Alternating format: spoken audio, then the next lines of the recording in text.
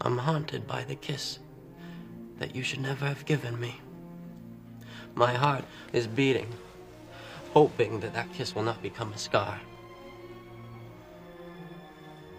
You are in my very soul, tormenting me. Wait a minute, Doc.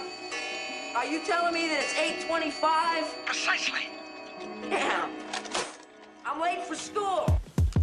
You know, I have one simple request, and that is to have sharks with frickin' laser beams attached to their heads. You are asking me to be rational. That is something I know I cannot do. But whatever it is, it's gotta get by us. Right. Go get her, Ray. Huge. Welcome, one and all. We are here, and everyone is here, finally. It was the trials and tribulations we had to go through to get this episode up and going was astronomical. You guys would not believe it. Is that a new voice you guys hear? It is. I guess we can introduce ourselves really quick. My name is Corey, as always. Hey, what's up? I'm Cole. I'm Zach, and coming in for his third guest appearance, who do we have here on the pod? Friends, it's great to be back. Josh Kemper with you. Corey, when did you change your name to Corey, as always? That's strange. It's a weird thing to do. Just another. Is that one of those dad jokes since you have a kid and you wouldn't let us forget for 40 minutes this morning? 40 minutes. Wow. Anyway, we are talking. Oh, Josh, don't worry about it. Corey's also going to be a little bit guilty here because you guys are both sharing the burden of this. It was just bad timing because I have to. It'll be fine though. You know what? The audience is going to have a good experience, and that's all that matters. You know, it doesn't really matter what we have to go through. Our hands are dirty and bloody, so their hands can be clean and pristine. We are talking about Attack of the Clones today, second installment of the prequel trilogy of Star Wars. This movie is on Disney Plus, so if you haven't seen it, go check it out really quick. And if you haven't seen The Phantom Menace, go watch that on Disney Plus and check out our episode on that. But without further ado, do you guys have any preamble stuff? I have a hot take just boiling over that I'm excited to share. So, do you guys have any preamble that you want to get into before we start? I guess it would be a fair question just right before we get into it is, Josh, we just, obviously we're coming off of Phantom Menace.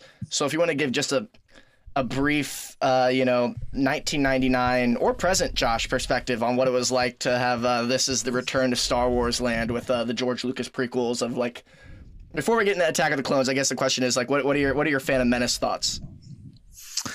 I mean, if you wanted my Phantom Menace thoughts, you probably should have had me on for that one. It's gonna take way too long. But these are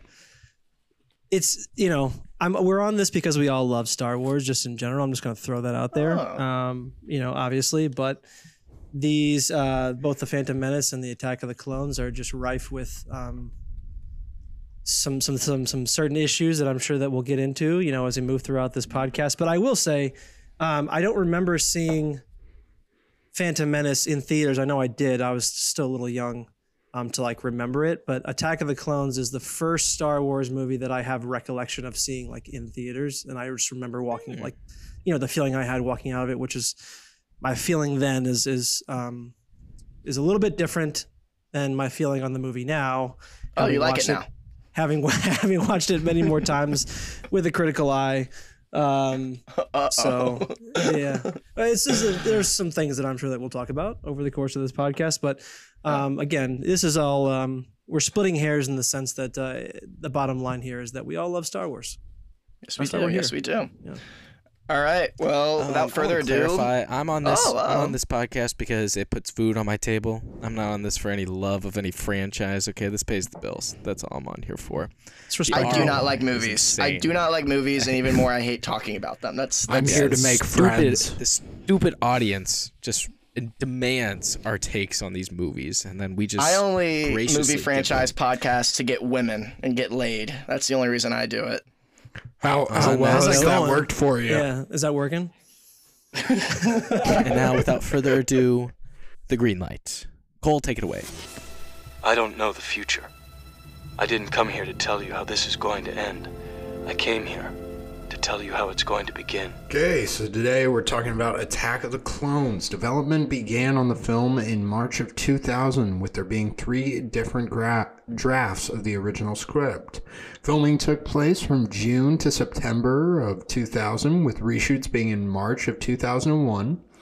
Film was released on May 16th, 2002.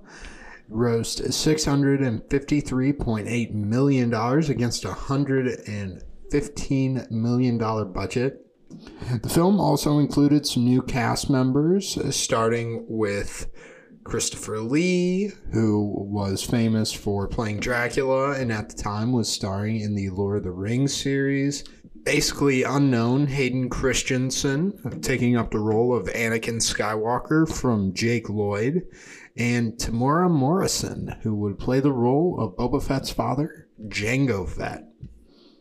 With all that being said, I don't have much else to say. There are quite a few more minor roles, like you have Joel Edgerton as Owen Lars, who would later go on to raise Anakin's son Luke, and he's sort of Anakin's brother. Yeah. But that's all I have to say. Let's get into the call sheet. Hello. You don't know me, but I know you. I want to play a game. Okay, guys. Josh, you can just sit this one out. It's just going to be a game for the 3 of us. I'm sorry. I should have planned a little bit better. Shut up, Josh. Josh, shut up. God. Yeah, continue doing what you're doing, which is being a quiet little gentleman. That's what you're doing. You're doing a great job of it.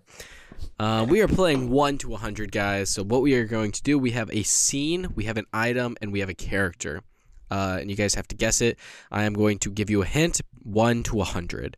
So I'm trying to think. Like if we're guessing and Cole says Corey's right shoe, but it was actually my left shoe, I might say 95. But if he says my neighbor's toupee, I'd probably go like 40 because it's kind of close, but not really. So that's kind of how it works. Who's toupee?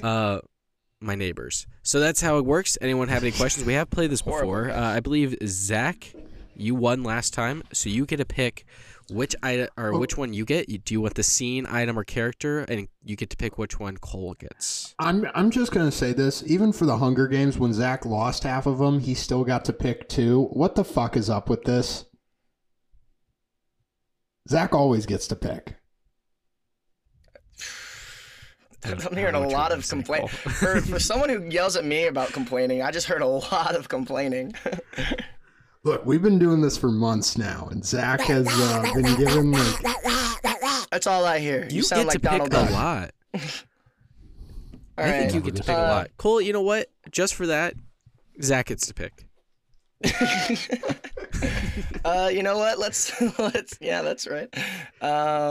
Let's go. I'll do character, and Cole can have item again.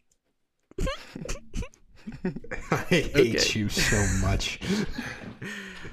Okay. Do you guys want to know what the scene was?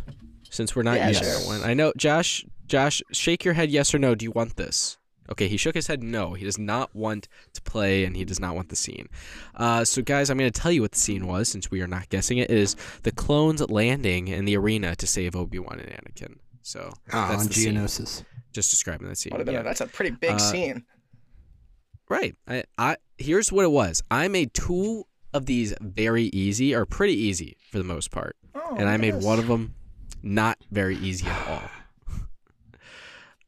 So you guys, it's a 50-50. That one was one of the easy ones, so you got rid of that one. So one of you guys is gonna have a hard time. One of you guys, Cole, it might be you that might have the easy time. We'll see. Zach, since you decided who gets what, Cole, you get to go first. Yeah, big complainer. Okay, I'm gonna go Anakin's lightsaber. Ooh, like a 60.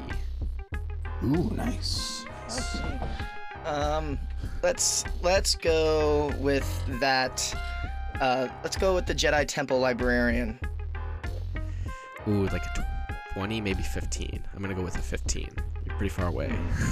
Okay. You know what? Actually, I'm gonna go 22. I think it's about 22. It's a little closer than I was expecting. Okay. It's a tiny bit closer, but really not close at all. You're pretty far away. Cole, your turn. I see. I can track your thinking. Okay, I see where we're headed. Can I do Mace Windu's lightsaber? You were about 35. You know what? I'm gonna go like 20. You're pretty far away. 20. Okay. Let's Zach. get back to it then. Yeah, that separatist leader that has the radio dials on his chest that he has to adjust to be able to talk. Like 17. You said 17 or 70? Say it 1 one more 7. time. 17. 17. Oh, no. 1 7. 17 You Community are getting Ice Center. further Oh, away. no. Oh, no.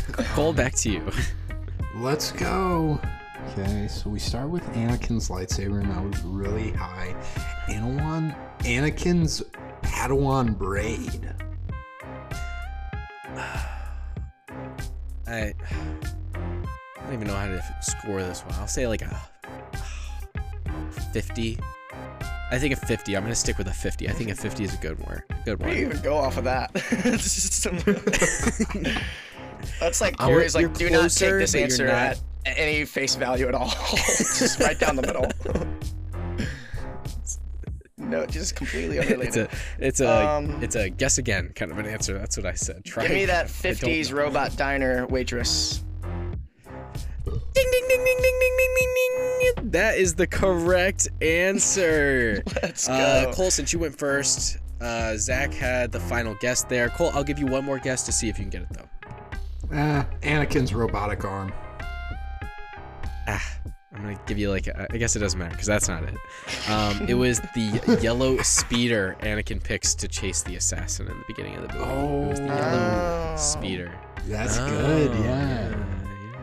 Yeah. That's a good one. And so that's why I gave you a 60 when you said his lightsaber because he chose his lightsaber, and so I was like, okay, he's closer with that than with his braid because he didn't choose his braid, but it still revolves around Anakin because he didn't choose the braid, but he chose the speeder because he was like, sorry, master, I couldn't find a speeder I liked. So he actually picked it. Zach, congratulations, you are 2 for 2. You have now won the series. Next week, Cole, he's avoiding the sweep. Okay, let's lock it in. We know what next game is gonna be. It's what we do every single time we finish off a series. So, without further ado, action. Even the opening scene, there's always some random girl who gets a call that undoubtedly ends up getting her killed. It's also predictable. There's no element of surprise. You can see everything coming. Ah!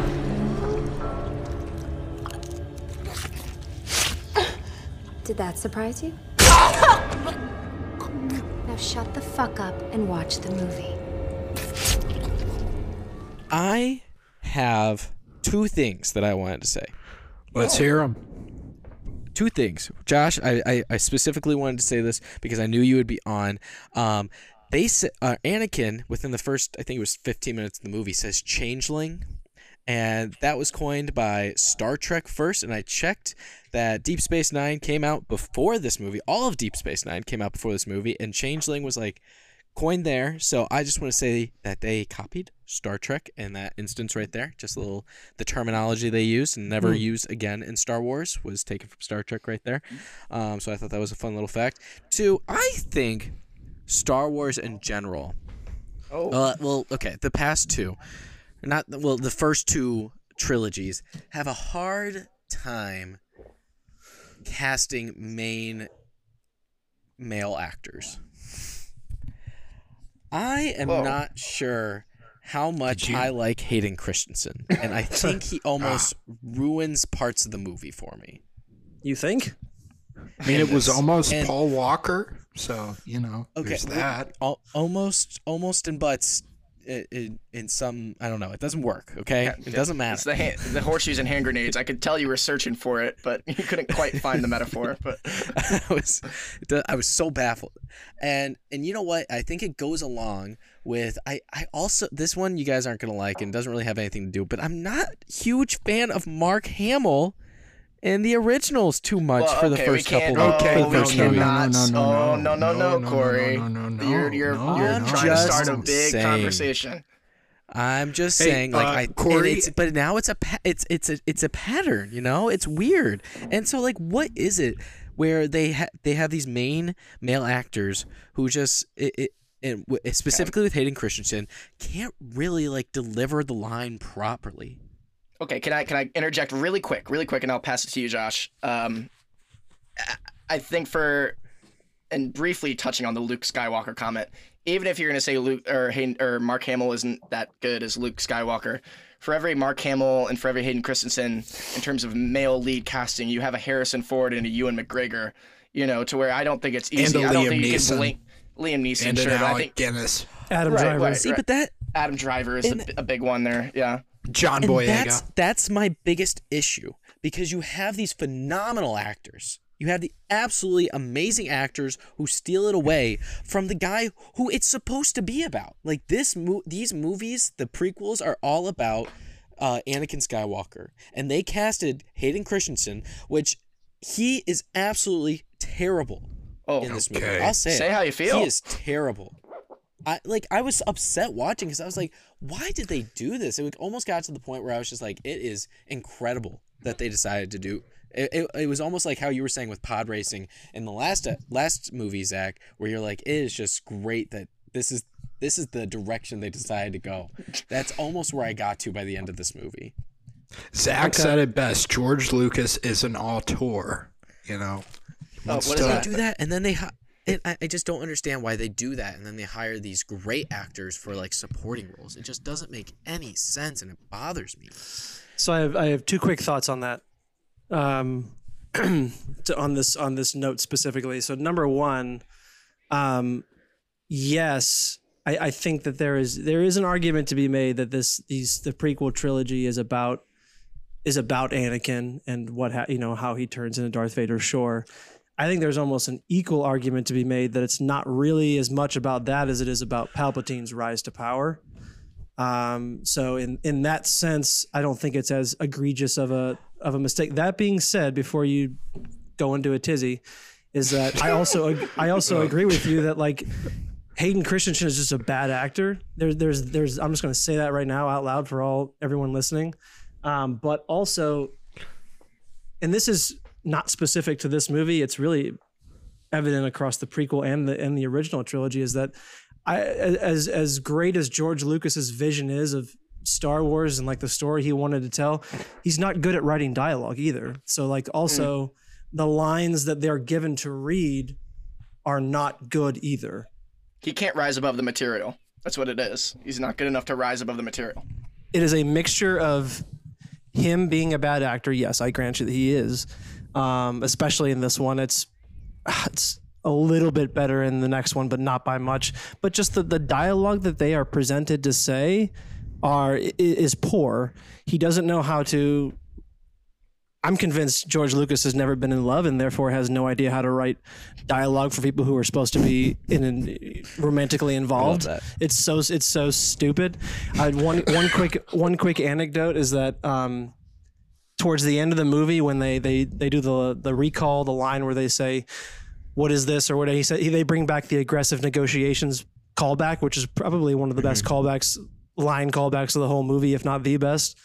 They said that was improvised because George Lucas literally told them, yeah, I don't like what I wrote here. He just wrote like in parentheses, like romantic dialogue, and he didn't like any of the ideas. So he's like, why don't you guys just improvise something?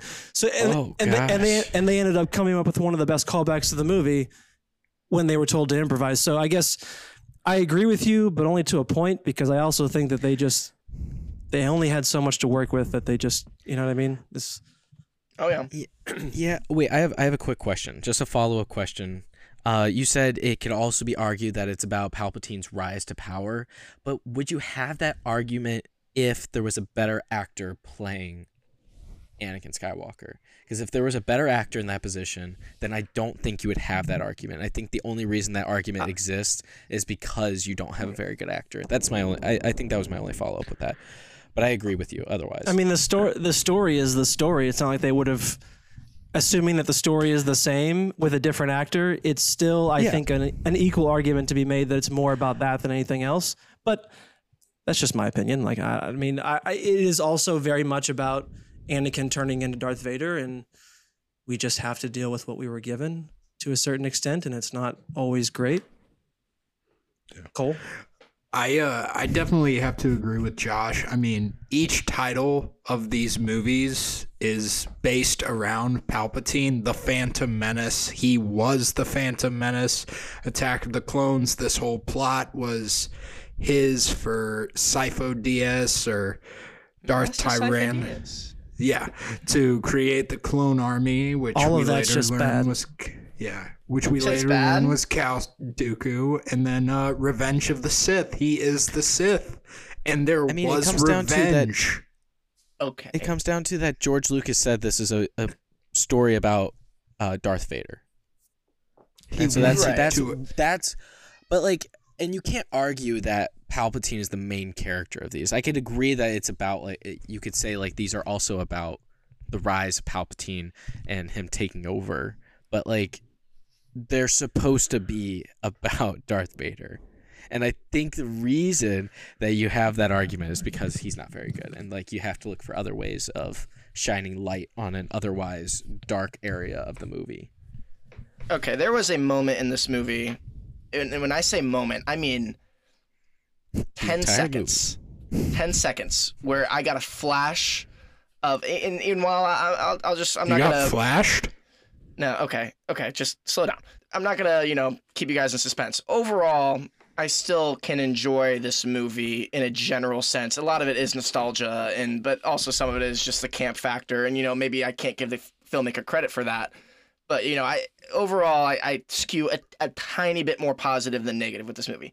Having said that, there is a 10-second moment in this movie where I got a flash of how good this movie could have been with this story in the hands of, even with George Lucas still producing it and overseeing the overall story, if someone else wrote the script so you get better dialogue, and then you have a better actor, playing the lead Anakin, and you get maybe even a different director. Because again, people might forget that George Lucas only directed the original Star Wars. He did not direct Empire Strikes Back or Return of the Jedi. So if we had all these things, like he did the original trilogy in this new trilogy, and like actually like I am. This 10-second moment was right after Shmi dies.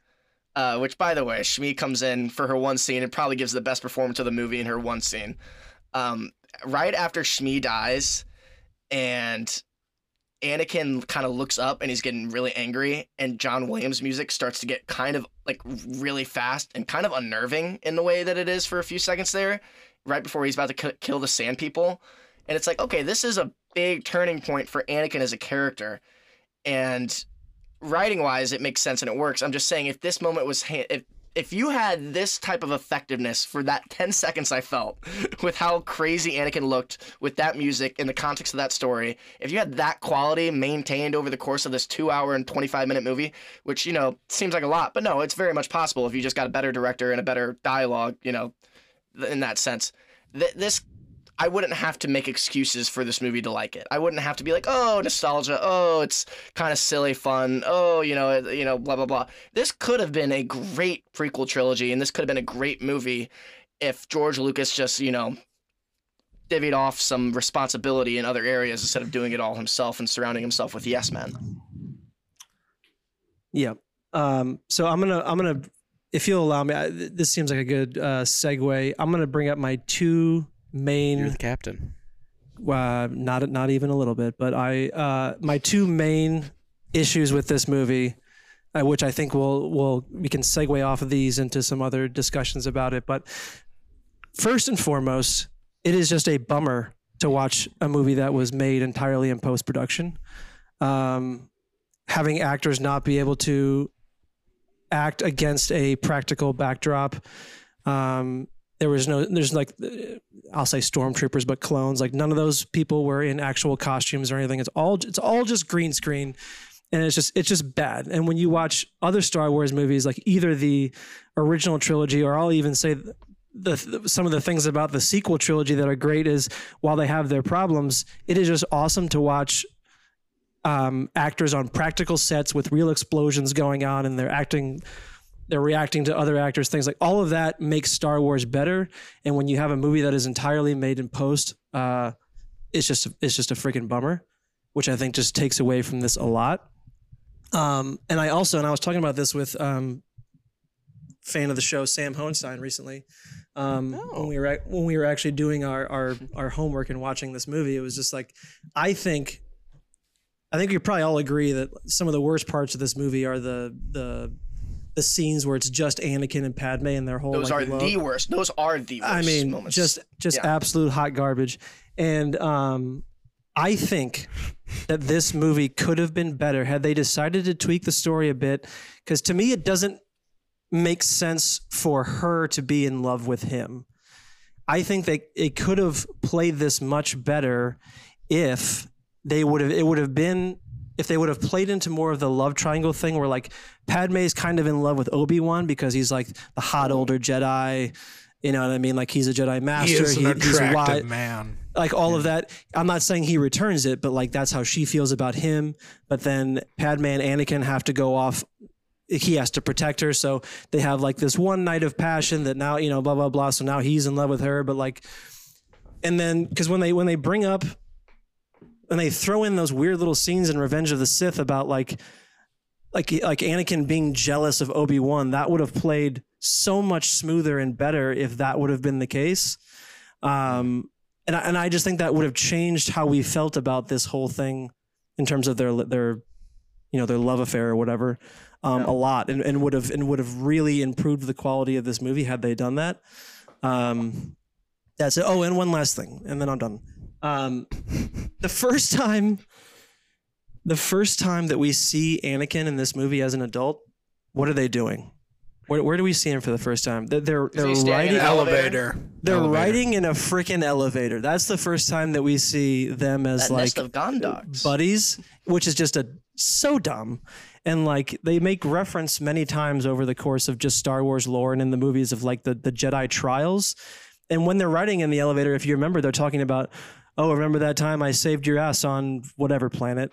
Like instead of nest of Gondoks. Yeah, whatever that was. Like instead of telling us that, maybe introduce us to Anakin as adult with like showing us him, you know, either in that situation or maybe he's like going through his Jedi trials and show us a little bit of that. Like that would have been so much better. But it's just they make reference so many times to like them being like buddies. No, he's a father figure, but it's like we don't see that at all. All we see is like an antagonistic relationship, and Anakin turns on him so many times, like over the course of this movie, obviously in the next one too. But just like none of that makes any sense in a sense of like moving a story forward in good screenwriting, in my opinion. So anyway, those are my main issues, and of course, let's dive into that. So I gotta add on to Josh's thing. Yeah, George Lucas focuses, yes, on this exposition to fill in the relationship between Obi-Wan and Anakin. It also makes it a point to show how creepy of a guy Anakin is. He's like using the Force to stalk Padme.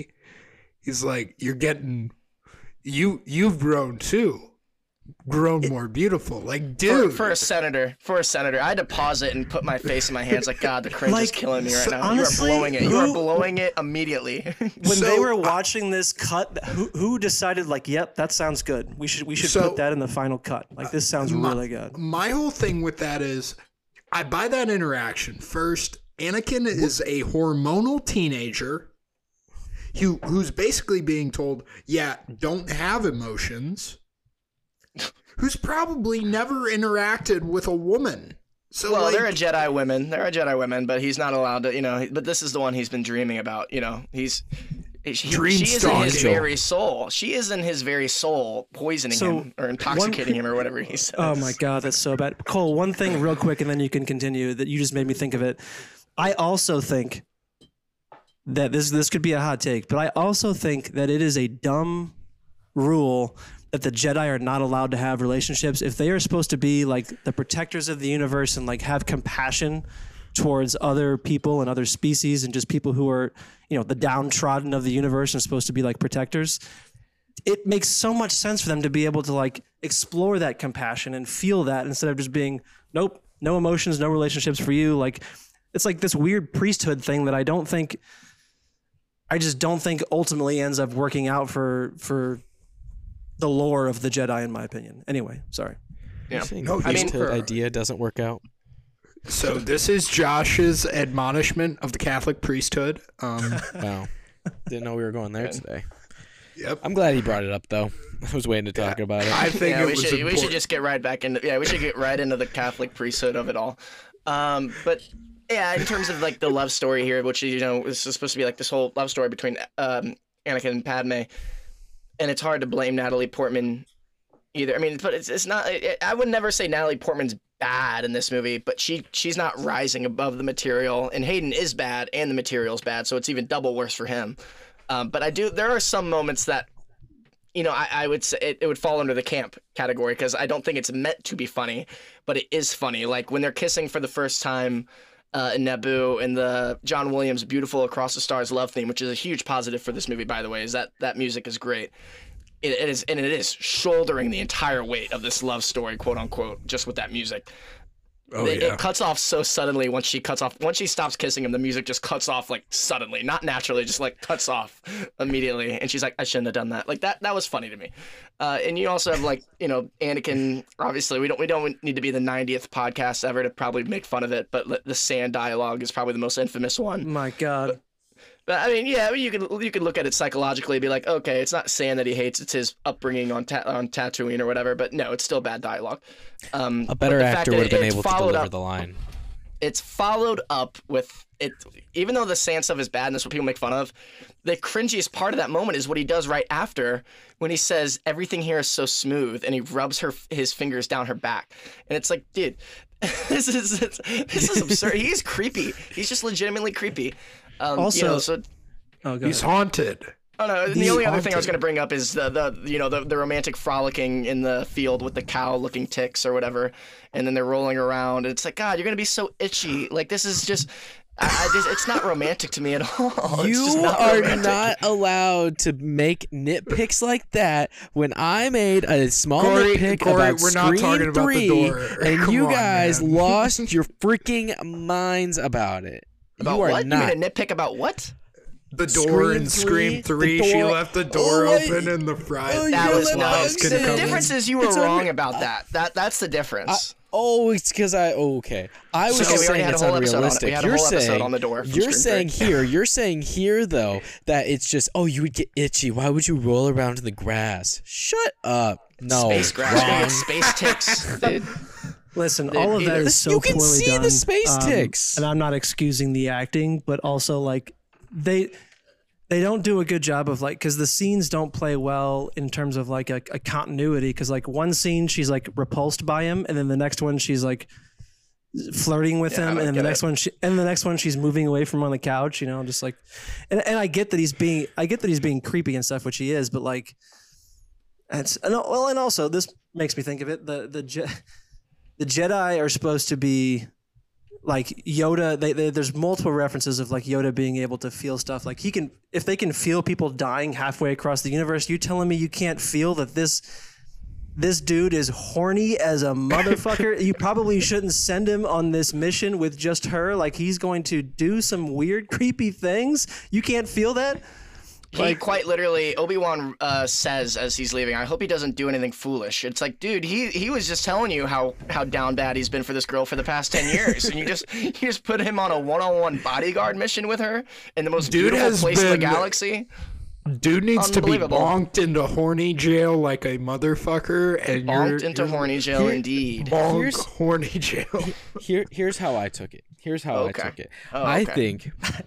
Well, with this specifically, I think with Qui-Gon Jinn, I think Qui-Gon Jinn was just so monk-like and so ingrained in the Jedi culture that when Obi-Wan would have these he would fall off the path, Qui-Gon kind of knew that he was going to come back and helped him get back, and so he didn't see these he's kind of falling off the path here as like a bad thing, but like as a lesson.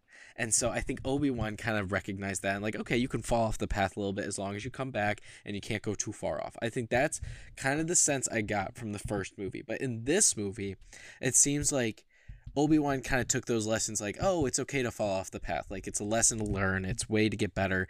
But he never really helped Anakin get back on the path. He was just like, oh, this is just another lesson Anakin has to learn here.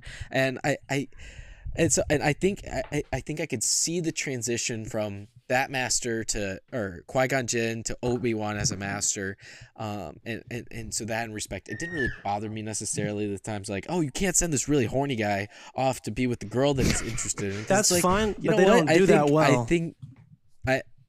And that's fair. I'll say that's fair. I think I got that, so that's why I say it, and that's why I see it, and that's why it doesn't bother me too much.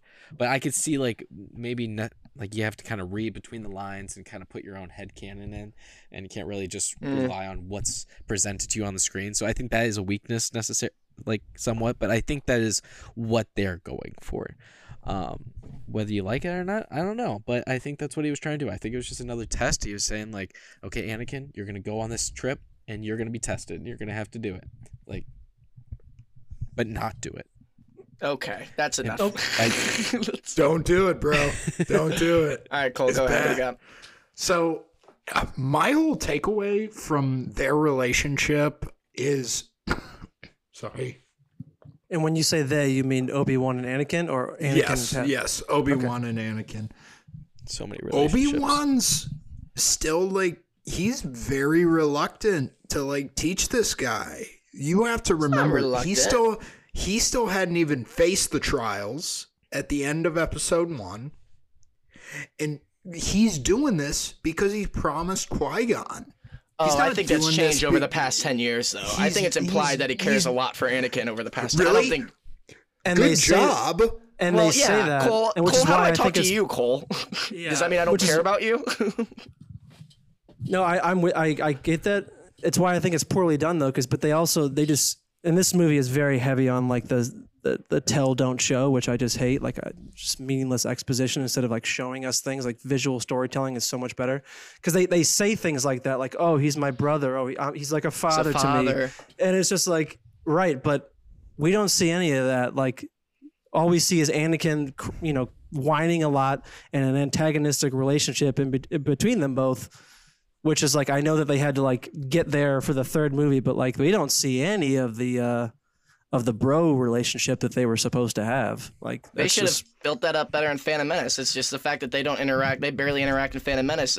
That's what I was kind of saying in the last episode. You're already kind of playing from behind a little bit if this is a relationship that you want to build up by the last one. Instead, you focus on the guy that gets killed at the end of that movie, which, I like Liam Neeson, I like Qui-Gon, but I'm just saying there are better ways you could have orchestrated this whole thing. Speaking of Obi-Wan, I think it's worthy to just bring up that I think the Camino subplot, by the way, the whole Detective Kenobi subplot for the first 2/3 of this movie that he's on, that's the saving grace of when we're switching back and forth between Anakin and Obi-Wan. Every time with Anakin and Padme, it's like, oh god. But every time we go back to Kenobi, it's like a breath of fresh air. Let's segue into the things that we like about this movie real quick. Yeah. I'll tell you right now, right off the bat, Dexter Jetster. I wanted to bring that up. So you bring up Detective Obi-Wan, right? Yeah. What's more detective noir than meeting someone in a diner? Space diner. That's really bad. Why does it have to be like a? Why is it like a 50s diner with a waitress who's a robot who has like a? Because why not, Josh? Brooklyn accent. I'm like, what is going on here? Like, and I'm sorry. A northern accent. I will admit that I do like Dexter Jetster, but it just might be for the memes northern. of it. It is a Brooklyn, New York accent. That's what it is. Lots of places have a Brooklyn. How deep your pocketbook is. I'm a fan of Dexter Jetster, but I will not argue with anyone who does not like Dexter Jetster. I did write down, I do think it would have been kind of cool if that creature design and that character was practical, and we had like a kind of a cool big, alien design suit made. That would have been kind of cool. But overall, it's probably not the most well put together scene in the world. But I'll concede. It's not the very. It's not great filmmaking there.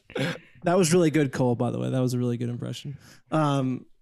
So I'm with you, Zach. One of my favorite parts of this movie is Obi-Wan's storyline because he's solving a mystery, or at least trying to. The one part about it that I don't like is like, why does he have to get approval on like 4 different times to go do this thing, and then he gets showed up by the little jet. Like Yoda pretty much like just eats his lunch in front of these kids, where he's like, let's see if we can figure out this idiot Obi-Wan and find his lost planet. How it's embarrassing.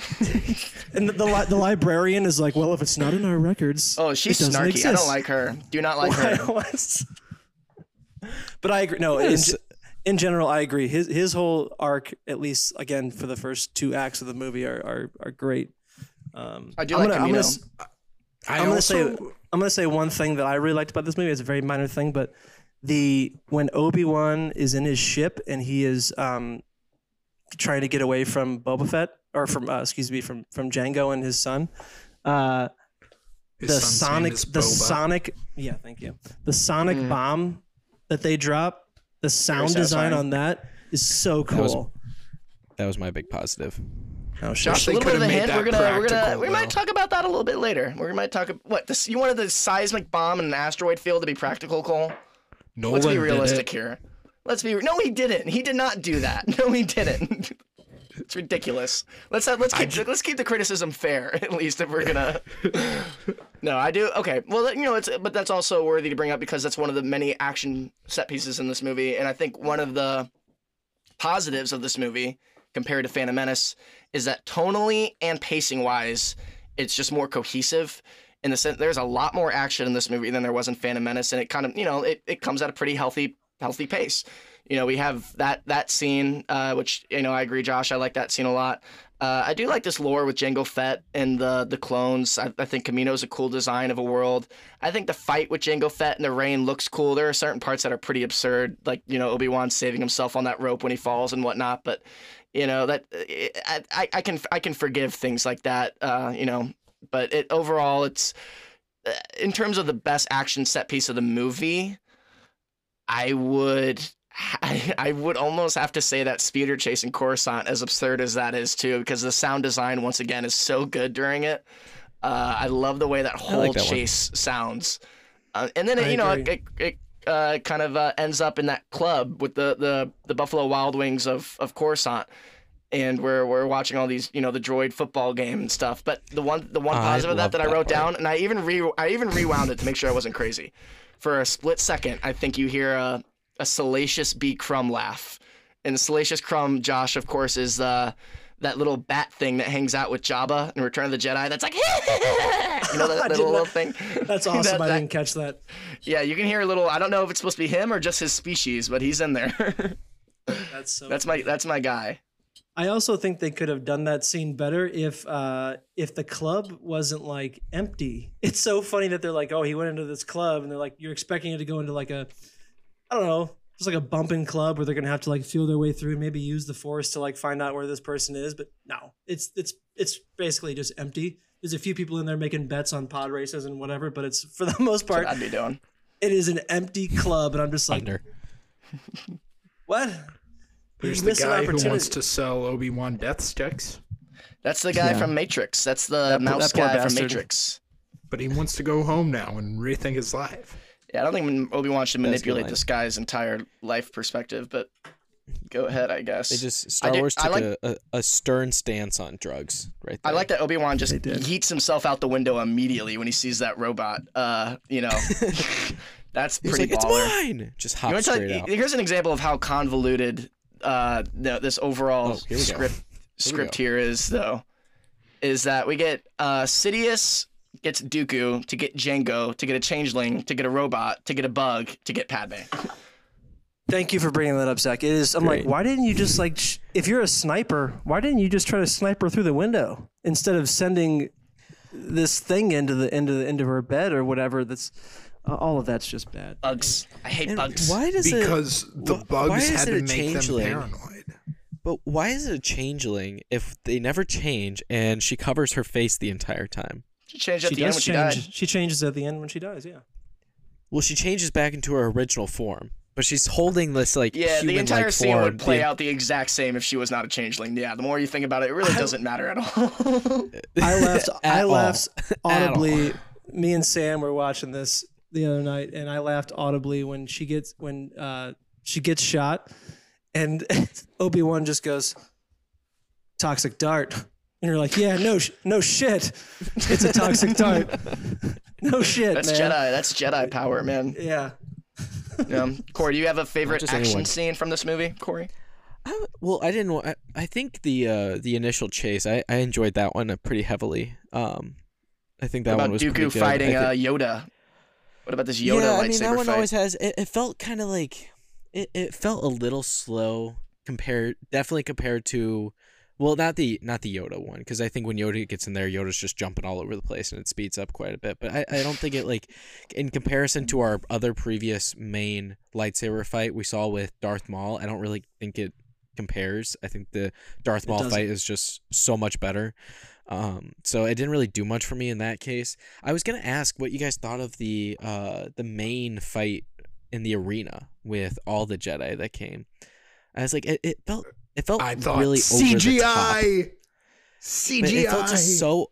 Well, here's my issue with it. It felt so over the top, and it felt like it was missing what Star Wars always did so well. It felt like, because usually what Star Wars does really well in the originals and even some parts in Phantom Menace, you see these characters who just become larger than life in these really small scenes that they just take up the entire world and they feel like it's just them, and then you have in Attack of the Clones, you have these really big scenes where your main characters are just a small piece, and it's like you're not really growing with them. You don't really feel the weight of them. It just feels like they're nothing, because beforehand, when a Jedi died, it was like, oh my gosh.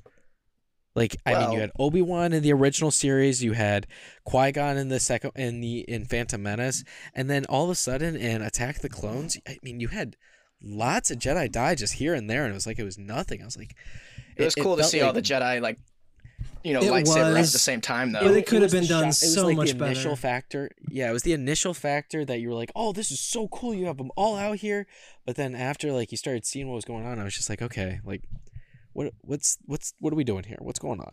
Is this how we save 2 people? We send in the entire 3 army people to do it? Go ahead, Cole. Is this how we save 3 people? I'm sorry, 2 Jedi. Is this how we? Because the Jedi were there for the Jedi. So we don't trade lives, Captain. You say we see these characters become larger than life. This, in fact, is something we have never seen. We've never seen a giant lightsaber. Yeah, I think that's pretty cool. This. That's why I like that. It is. I don't think Lucas, he wanted so much. I don't think he knew when to say enough was enough. I think that's the best way of describing that scene. Because there could have been a moment you pull it back, then he was like, no, CGI clones, no, CGI droids. No, C-3PO's head's on a droid's body, and he's trying to kill a Jedi. Pretty bad jokes there, yeah. It felt like when you know how eating fruit is good, but if you eat a ton of fruit, it's bad for you. Yeah. It's just like that's that. what. That's what it felt Padme like. are eating fruit. By the way, that scene we talked about earlier. Brief aside. You notice they're just cutting into pairs. Fork and knife. Yeah, fork and knife cutting into pairs. Never mind the bad dialogue of that scene, but it's she was getting ready to cut up a pear with a fork and knife, and then he proceeds to just bring it over to him and do the same freaking thing. And then it's just being a gentleman. One of the worst lines in any Star Wars movie, maybe the worst line, is Master Obi-Wan would be very grumpy if he saw me do this. That is. He actually says that. That's in the movie. He also when he fucks up his lightsaber, he goes, "Obi-Wan's gonna kill me." Oh, that's I could stomach that. I can stomach that one. The grumpy one is pretty bad though. I do think that whole big climax battle with the Jedi showing up and getting the clone army. I think, and they could have probably written this better into the movie. But this is, in a way, kind of the downfall of the Jedi, because when they say at the beginning of the movie that Mace Windu says Jedi are keepers of the peace, not soldiers. So if you really wanted to make a nuanced look at the fall of the Jedi from a moral standpoint, a public perception standpoint, and then a literal life and death standpoint by the end of Revenge of the Sith, the fact that they do become generals, soldiers, military pretty much. And Josh, where at this point it's kind of also stretching into what that's pretty much what the Clone Wars TV show is is that it's, you know, a lot of these Jedi are commanding, you know, battalions of clones. All of them are. Right. Even And the Padawans become commanders.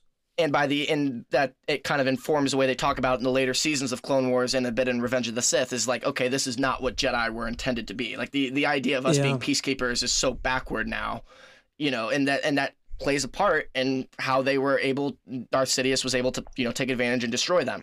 Because, you know, that wouldn't have happened. The whole clone betrayal thing could not have happened. You know, sorry, spoilers for anyone who hasn't seen Revenge of the Sith, if there's anyone out there. But that whole betrayal couldn't happen if they were not in that role to begin with, you know, as part of this military. It would not have gone down like that. So I think they could have done a better job of dealing with the weight of that. Because it all starts there. If the Jedi were on that plane... Yeah, I mean, literally like immediately is... I was thinking the same thing, Cole. Well, you know, honestly, that's probably true, Cole. Them and Mark Wahlberg. I was thinking the opposite. If Mark Wahlberg was the general at the time, it wouldn't have happened. I was thinking the opposite.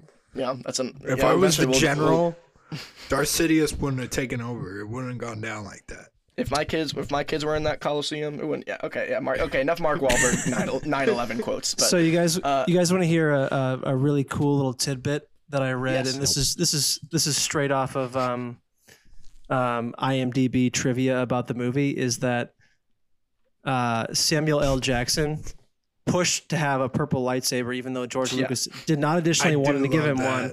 But he also, after the movie, had "bad motherfucker" engraved on the hilt of his lightsaber that he kept as his prop. Yeah. So I just thought that was a nice. I like little... that. I do like that a lot. Yeah. I mean, Mace Windu is a bad motherfucker. I like the way that he ISOs Jango Fett. I like that we get a little mini boss fight with in the way that he goes up there and clean cuts his head off. And just kind of like doesn't like look down and confirm the kill. Just kind of like cuts it off and just stands there without looking. It was like a no look kill. That's Mace Windu's. You know, they say in this movie is that when Anakin, I do like, you know, just also about Obi-Wan, when Anakin's propping up Obi-Wan, like he's like, oh, he's as wise as Master Yoda and is as powerful as Master Windu. So I guess that, you know, you set it up like that, and they're clearly the leadership of the Jedi Council. Is that, you know, Yoda probably is the leader, but like he's the wisest, and Master Windu's probably the best swordsman. And Obi-Wan's kind of the mix of that, I guess. But I like that we set up that dynamic. We get more of Samuel L. Jackson here, which is good. He has that moment where him and Dooku are like having this moment where he just goes, "I don't think so." You know, that's a good. That's a good. Yeah, I was gonna say, what do we think of Dooku? Josh, do you like Christopher Lee here, Saruman here as Dooku? I love Christopher Lee just in general. He just has great screen presence. I like the character of Dooku. I do think that it's interesting that as he is the main, I mean, for all intents and purposes, he is the main villain of this movie, but we don't see him until like how Maul was last movie. We don't see him until like 90 minutes into the movie, which is kind of a bummer. And they don't set up well, like the because they make reference to, well, he's Count Dooku, but Darth Tyrannus. It's the same person, and it's like if you're deep into Star Wars lore, and like yeah, you get that, but it's like they don't make that abundantly clear either, and it just makes anytime they reference it, it just creates more of the convolution that we in the plot. I think, in my opinion, unnecessary convolution. Yeah, exactly. Yeah, so I don't know. It's fine. I do have one.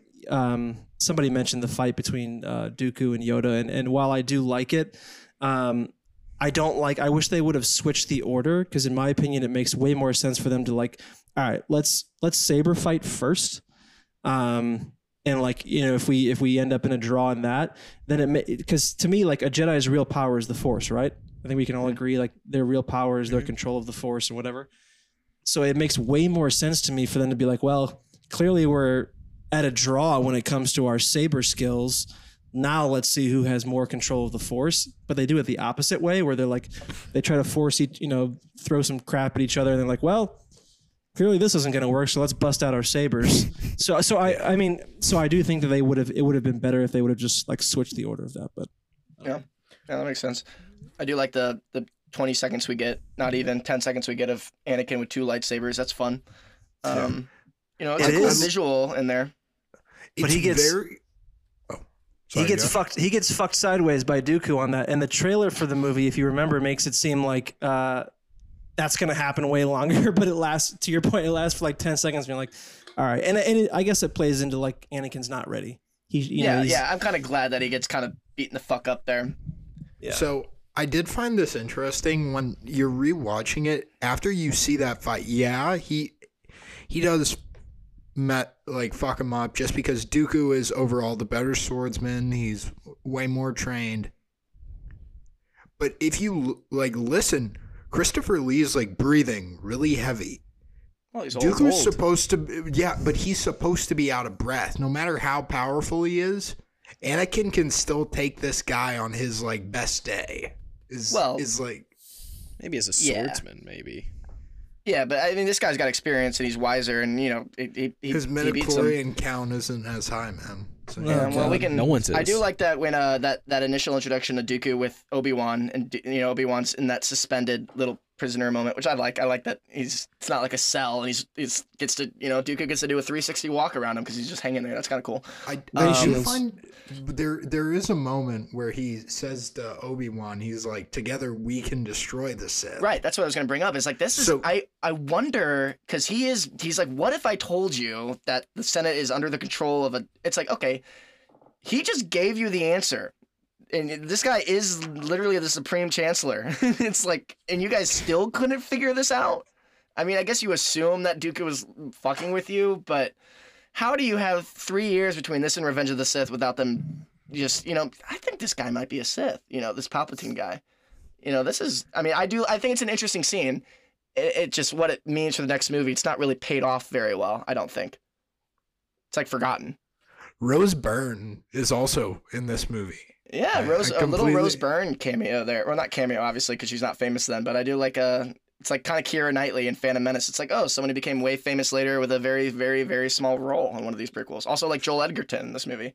Same thing. So I did want to bring this point up. So Lucas got so much flack for Jar Jar in The Phantom Menace, and to compensate for that, he gives Jar Jar a serious role. The biggest fuck up to date. His biggest fuck up to date. Jar Jar legitimately gives the guy emergency powers. I felt kind of like Matthew McConaughey at the end of Interstellar when he's like, Murph, no, don't let me leave. It's like I'm banging on the wall, Jar Jar, don't give him emergency powers, Jar Jar. He is the Dark Lord, Jar Jar. He's playing you, but. Alas, is what had to happen for this to all play out. And who knew that Jar Jar would play such a key role in the fall of the Republic? Josh, were you happy to see Jar Jar make his triumphant return after Phantom Menace? Back in the theater in 2002, when you saw Jar Jar come up and say, "Master Annie, looky, Senator, is a Jedi arriving." When you heard him say those magical words, were you feeling just so happy to be back in Star Wars land, or were you pretty pissed that he was back? Not happy that he was back. Yeah, I think that they did. He's obviously only in a very short part of this movie, so I think it's by design, probably. Yeah, by design, absolutely. And just as a side note, I feel bad for Ahmed Best. Ahmad Best, yeah, because I know he got a lot of. Thank God this wasn't back during the age of Twitter, because I'm sure it would have just been even worse. But I know he got a lot of critique from just fans around the world just for just how bad that whole thing went. So while I think it adds a little bit of pathos to have him just be a continuous character in the storyline, they minimized his appearance in the final cut. I'm sure there's probably a longer cut of this movie where he's got some extra scenes, but they just needed to cut him out as much as possible. And to be quite honest with you, I think they did, if they were going to have him in this movie, just as an introduction into, to kind of say, oh, all these characters know each other at the beginning, so he's kind of just helping bring that all back. In that sense, I think it makes more sense to do it that way and then just kind of cut it off. But my God, Probably should. I think, Lucas, you're right. He could have just cut it off, but this was he was yeah, I did something bad. And then he saw a button that said overcorrection, and I feel like he hit it 35 times. think this is probably the right amount of Jar Jar if there was a right amount of Jar Jar. You know, maybe the right amount of Jar Jar is no Jar. Maybe Revenge of the Sith really nails it, where we just see him as a passerby at a funeral. I think that's a nice touch. It's like, okay, this character's alive, but you don't have to hear him talk. It's like, okay, that's all we need. That's it's just just to fill in that blank map in the lore a little bit. But yeah, I'm trying to think. Is there anything? One last thing I want to bring up. I feel like people brush over when we refer to this character in general, and I never forget. I never forget this, and I will never forgive this. R2 blatantly tries to murder 3PO. Yeah. I mean, I get that they weren't friends yet, and they just met, really. I mean, I guess they met earlier in Phantom Menace time a little bit, too, but they weren't really, cool with each other yet. They hadn't had those years of friendship that's implied in the original trilogy, but he just pushes him off that ledge in the factory sequence, which, by the way, is, if you wanted to cut an action sequence, probably could cut the factory scene. Absolutely. Really doesn't do anything for me. But yeah, R2's a kind of a shithead. Also, why does R2 all of a sudden have rockets?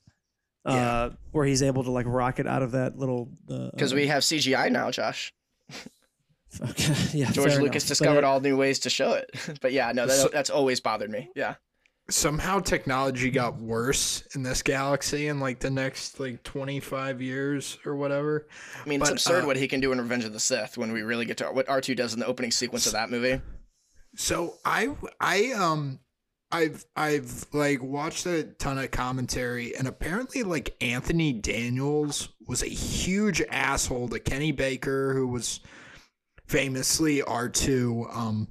So I wonder if this was Lucas's way of giving him some comeuppance and There's no way. I hate to say this, but I think you're giving Lucas too much credit in this in that particular scenario. Okay. Yeah, I don't. Yeah, I like the thought, but yeah, I don't. I think Lucas just thought it would be funny if R2 became a sociopath and C-3PO got his head switched with a battle droid. Ha ha ha. So I want to bring up something else. It bothers me that and Star Wars does this. This is not specific to this movie, but just across the entire saga, if you will, where it's it's almost forget everything you know, and the characters can only remember stuff that happened in the last movie. And this bothers me because Anakin, for example, we just meet him and now he's I've thought about Padme every day since we've been apart. Really? Okay. And then he's I've had dreams about my mom every night since the events of Phantom Menace. And it's your character would have been so much more sympathetic, and the growth would have been so much better if you could have just not brought up stuff that we already know from the first one. And then does that make sense? I just think that and also you have, why has he not gone and freed his mom at this point? If you've had the powers that you have for long enough, this is you'd assume the Jedi would allow a little field trip every once in a while. It's the whole emotional detachment thing. I mean, we learn about it later. Obi-Wan never got to go home. We learn about it in. I actually don't know where Obi-Wan is from. I'm sure that it's clear in lore somewhere, but I actually he's from Earth. he's from Fenton. Yeah, he's from Jeff City. Yep. No, but he's a Jeffco. He's like Jefferson County. He's like Captain Kirk. He's from the Midwest. He's from Iowa. He's not from Earth. He's from Missouri. I know. Now we're doing Guardians of the Galaxy now too, Cole. Yeah, okay, that's fair. That was Infinity War, but okay. Right. Okay. Yeah. Either way, you're doing Star-Lord. Either way. I want to talk about so we have all these moments where we're supposed to believe Padme is getting growing a softer side for Anakin, and that's why she goes to Tatooine. Happens out of nowhere. Yeah, but I mean, I was talking with Zach and Corey about this. There's that. Corey's gone, by the way, guys. In case you were confused why Corey's not talking, Corey left. Corey left. Corey's not here. Corey went away. There's the moment where he meets Owen Lars. Oh, yes. Joel Edgerton has such a great actor. Love him in everything he's in now. But there's that moment where he goes, "I'm Owen. This is my girlfriend, Beru. I guess I'm your brother." I mean, hearing girlfriend in Star Wars terms in this, it felt weird. It's kind of silly. But also, like, what Just the be like, fuck? that's my fiance, or we're married. You can be married young. Just say this is my wife, Beru, and we live here. That's fine. My whole thing is like, what fucking world do you live in where you're just like blatantly saying this to some random guy you've never met? Well, it's not random. I guess you're my brother is kind of what I would say to some guy I've never met who apparently is my brother. That I guess, you know. You guess. So let's talk about this, the utter stupidity of the plan to, if, you know, when we get to the point where it's like, all right, someone needs to protect Padme and you guys need to go off somewhere secret so that you can protect her and like be safe. Let's go to her home planet and hang out there where everyone knows this is where she's from. Not to mention that, like, as the audience, we know this, of course, or people who have seen, you know, fans know this, but like, you know, I guess the quote unquote audience hasn't been told this yet, so we don't know. But like, Palpatine's from Naboo, so like, if he really wanted, if you remember that, Palpatine's from Naboo.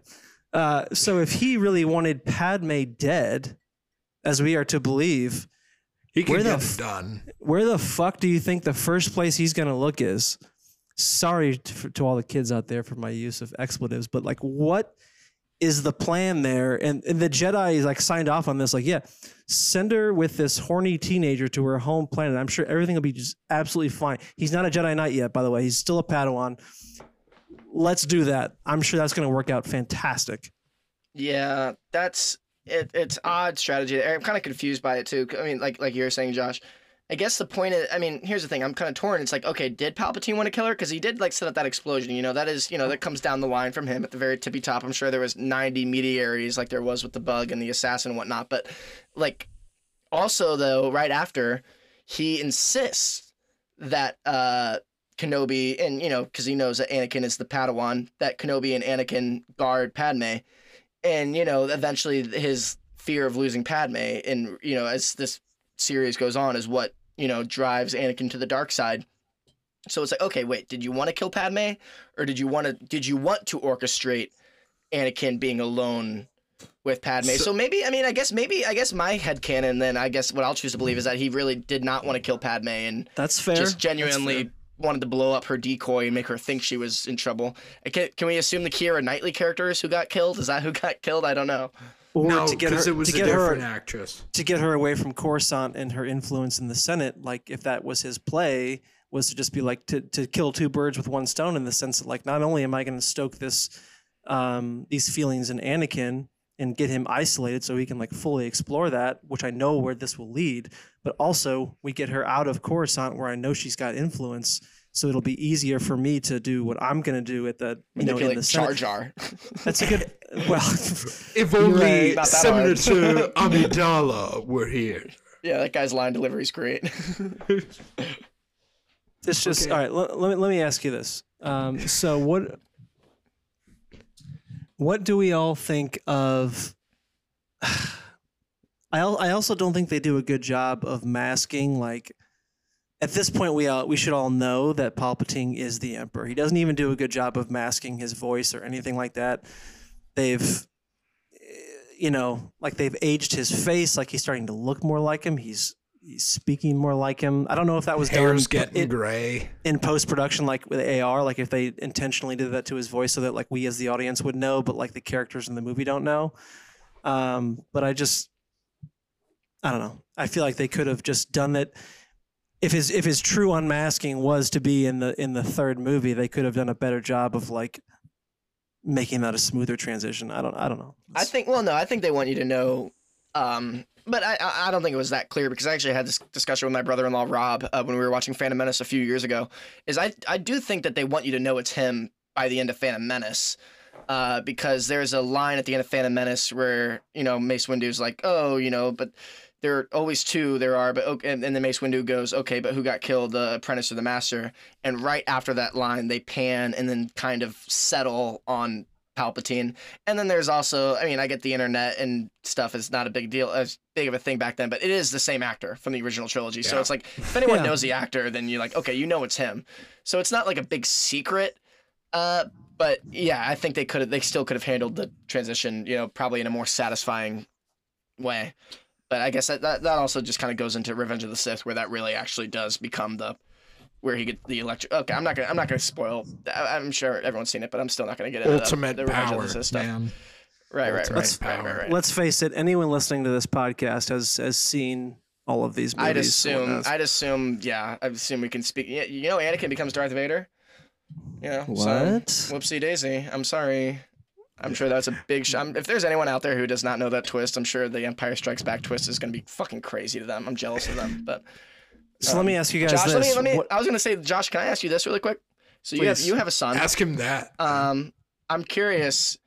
If do you have a strategy in terms of the ages that you would roll out these movies to Crosby? And like, do you want to wait till, because they can be appeal to kids at a young age, or do you want to wait till when the twist of like who Anakin is, or, with Empire Strikes Back and whatnot, where it will actually hit narratively speaking, or do you just kind of like, oh, here's Star Wars, 3-year-old son, enjoy, which is kind of what probably all of us were, It didn't really hit. Yeah, that's a great question. On the surface, I'm definitely excited to roll these out to him when the age comes, but I haven't quite decided yet whether I'm going to do in like chronological order. And I guess I should specify that. So, I guess chronological order might be like when they came out in theaters, like the theatrical release in that order, or if it's going to be like just start at episode 1 and go to 9. I don't know. I think there's an argument to be made either way. I think I probably will actually start with A New Hope now that I think about it, because I just think that the way that's rolled out, it benefited us, obviously, the people who had seen those, and then we kind of had that context, and then you can kind of see what happened before. I think that plays better. I don't know. Yeah. But I will say this: I could start doing it sooner if I choose to do chronological order of the saga, because obviously the prequel trilogy was made more for children and to sell toys than perhaps I'm sure he'd eat up Jar Jar. I'm sure he would just love that. Yeah, exactly. Which of course I wouldn't love, but you gotta do what you gotta do in that sense. I mean, he's the target audience, and it is what it is. But let me ask you guys this: what are your thoughts on towards the end of the movie? When they're on the bug planet, I can't recall what the name of the bug planet is. Geonosis. Yeah, Geonosis. Yeah. Thank you. What are your thoughts on as they are like losing and everyone's like fleeing? They throw up a thing like a picture of the Death Star. So in that sense, we are supposed to understand that they have already started plans for the Death Star. Like this is what are your thoughts on that? Do you like that? Yeah, I like it. I actually do like that. I always forget that it's in this. I do remember that we do kind of see it. Again, spoiler again for Revenge of the Sith. You do kind of see it the beginning of construction towards the end of Revenge of the Sith, and I always remember that. But I always forget that we see the plans in this. But I do like that we're planting that seed, because this is a giant moon-sized weapon. So it would take years and years and years of planning. Getting funding secretly from various places and all that. So I like that we're that this has always been Palpatine's plan to have, this ultimate weapon. So like I do like that we're planting that seed. I don't know how much of a role the Geonosians are playing in it. This bug colony. Maybe they played just a small role. But I don't know. I'd like to think that Dooku was kind of spearheading that, behind the scenes for Palpatine. Dooku played a role. And when his role is done, then his role is done for Palpatine. He was just a part of Palpatine's plan, and part of it was to, spearhead this whole, clone army, because he was Lord Tyrannus. He's the one who put in he's the one who contacted Jango. That's what Jango says. He's like, I was contacted by a guy named Tyrannus, not Master Sifo-Dyas. And I guess I take that as truth, because Tyrannus is Dooku, so I guess that was the truth. And then he's also the one that, spearheads this whole separatist movement, which starts the war that, ends up with Palpatine getting emergency powers. So I do appreciate that aspect of, while Dooku thinks that he is, truly this, this his one apprentice here, and he's in it for the long haul with Sidious. At the end of the day, Sidious is just using him, and it's always been about getting Anakin to be his actual apprentice, and you see him working both sides of it here. Palpatine, working both sides of it. So it's always been about that. So we are to understand, under that reasoning, that Palpatine sensed, even when he met Anakin when he was a child, that this was ultimately going to be his apprentice. Like, he knew back then. He probably knew about the Chosen One more. It sounds like there was a prophecy or whatever, and he knew that Qui-Gon thought that this was the Chosen One. I'm sure he was made aware of that, or became aware of that in whatever way. There's also, and it's hard for me to bring this up because I don't know where it comes from, but I did look it up, and it is confirmed, quote unquote, canon. And I don't know if it's a comic or what, because I know it's not in the Clone Wars, that it was Palpatine that orchestrated Anakin's conception to begin with. Somehow, I don't know. That is technically canon somehow. I looked at so I confirmed that it's not in Rebels or Clone Wars, so it's nothing I've watched outside of the movies, and it's not in the movies either, so I don't know. But I think, from an early on stage, and you can just even write it off as dark side, foreseeing, because he always says, "Oh, it's as I foresaw." So he might have just foreseen Anakin and known that he was going to try to make him his apprentice or whatnot. However you want to look at it. So elaborate on that, because just going back to, and I apologize if you talked about this in the Phantom Menace or whatever, but I hate the Immaculate Conception storyline thing where there was no father. It was just all of a sudden I was pregnant or whatever. I hate all that. So elaborate on that in the sense that Sidious organized organized the pregnancy and the conception of Anakin. What do you like? Yeah, I'm looking it up right now. At Shmi's door. No, he did not. I don't think it was anything like that. I don't think it was anything like that. He banged Shmi? Is that what you're trying to say? I don't think so. No, okay, so I'm looking at it, Josh. Here, I looked it up. It says Darth Plagueis and Palpatine. Darth Plagueis being Palpatine's former master before he betrayed and killed him, created the Sith, quote unquote, chosen one. I guess so. I guess the Sith chosen one and the Jedi chosen one was the same chosen one. It's just a battle of whose side he's on, is kind of what I'm being led to believe here. Well, it's balance. Well, yes, it is. So it doesn't really matter because no I'm matter trying to see what where it comes from, happens, though. in the end, balance I should have done this will research. prevail. I should have some. Apparently, it's from comics that are technically still canon, because I know Disney decanonized a lot of it, but it looks like this was made canon in comics or something. I don't know if this was always Lucas's plan. Probably not. I'd assume it was not, because he probably would have alluded to it. For all the shit he fits into this movie, I'm assuming if that was his plan, he would have found a way to allude to that, because that's a pretty big plot point. But no, I don't know. I guess it's canon. At the end of the day, you gotta respect canon. Going off this movie alone, we don't know that. Going off this movie alone, we don't have to, because this movie does not make that clear, and Phantom Menace did not make that clear. Phantom Menace, in this movie, we are supposed to believe, and that's what you have to operate on, is that this was an immaculate conception, like Jesus Christ, and that he was the chosen one of the Force and all that. So, I don't know. And then I guess maybe Palpatine was aware of that and tried to manipulate it for his own goals. And, largely he is successful, as we know. So I find it very funny, and this is a slight spoiler for Revenge of the Sith, but we've got some time, so let's just talk about it. I love it. It's the Jedi again, and this is my problem. I think that maybe something that they could have explored more was that the Jedi are not all good. Like the idea of and that's something that's explored in The Last Jedi, which I think they could have tugged at that more, and it would have been cool, but that there's not black and white and the Jedi are not all good. But anyway, it's all of this talk about a prophecy, and then they say they're walking and talking. It's Mace and Yoda, and he says, a prophecy misread could have been. And it's really? Yeah. No shit. Well, you gotta have to cling to it now because of the sequel trilogy. Because it's like, okay, did you really fucking get rid of Palpatine, asshole, or did you really get rid of this, Sith threat? The fact that shit is back to haywire in the sequel trilogy. But yeah, you kind of have to cling to that. And there's also, and to get into it would be just opening up a whole can of worms. But there's also a quote unquote arc in Clone Wars that revolves around Anakin being part of this prophecy as a chosen one, where he kind of quote unquote declines his destiny a little bit. And then that's kind of the last they bring up about it.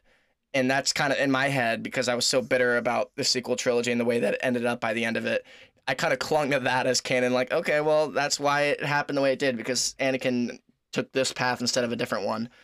And, I'll use this as my last time telling you, Josh, there's some great I'm telling you this right now. Clone Wars is heads and heels. That's not the head over heels. I don't know. Either way, whatever the term is, it's way better than anything. Head and shoulders above. Head and shoulders, yeah. Yeah, it sounds head and like shoulders above the prequel trilogy for sure. In terms of content and writing. I love that. I also think they should have just brought back Darth Maul in this one, and then had Count Dooku be in the third one more, and then just. I don't know. Yeah, I mean, because that would have been an interesting conflict, because you have a jaded apprentice who's been, left for dead and abandoned by his former master.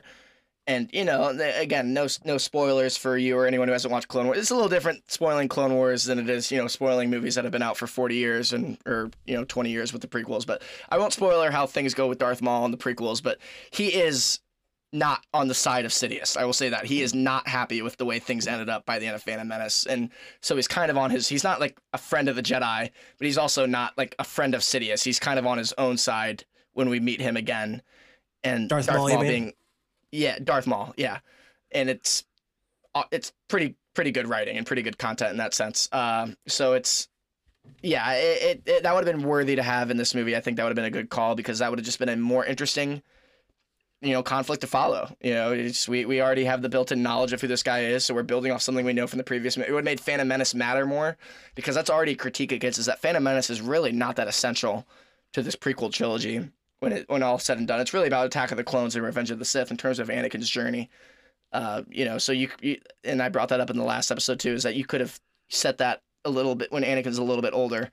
But yeah, it's there. Yeah, at that point we're just talking about a whole different movie. Just these could have been handled better as an entire trilogy by George when he was laying out the groundwork for it. It just reminds me of something. So to bring up just very briefly, the sequel trilogy, when you watch this movie, but then you watch the first scene or the first couple scenes of The Force Awakens, and you watch that as compared to this, and you're like watching an actual battle on a practical set with like real explosions and people reacting and all that. Like, it's just so, why couldn't you have done that? Like, why did you have to do an entirely green screen movie? Like, it would have played in so much better to the quality of these movies if you could have just used some people in costumes. And like, and I'm going to be honest with you guys, like that first shot in The Force Awakens, like one of the first shots in that movie is like the stormtroopers they're on in the that ship. little ship. Yeah. And like the silhouette is showing them, and they look dope as fuck. And it's kind of it's kind of unsettling. Yeah. Yeah, and I'm just like, God, this is so cool. So it's just I such remember a that bummer. hitting me. I remember that hitting me, Josh, because it goes right into, because I was coming off of these three movies, where they all look like this. And, you hadn't seen practical designs for that since the original trilogy, which, has its own little, kind of charm to it, but in an old-fashioned way. But when we see it with a modern aesthetic, with actual good lighting, with modern cameras, with these actual costumes and whatnot, I remember immediately in the theater, like, just be like, whoa, we are, like, we are actually back. getting a mod. Yeah, we We're are back.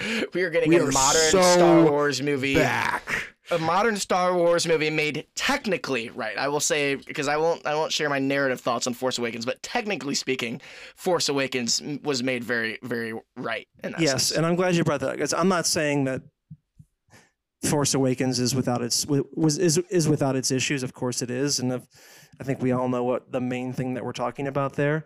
Oh, yeah. I do think the first half of that movie is just about as good of a Star Wars movie as it can be, and then it kind of falls apart. But I mean, it's just like that's so much more effective than just like meaningless, like the battle scene in the desert when like they're shooting down like the big blimp ships, and then there's just like a huge battle going on, and you're just like, this is all just like, this was all made in post. There's no real actors here. I don't really care who dies on either side. Like, this is all just, it all just kind of falls flat, to be honest. And like, I don't.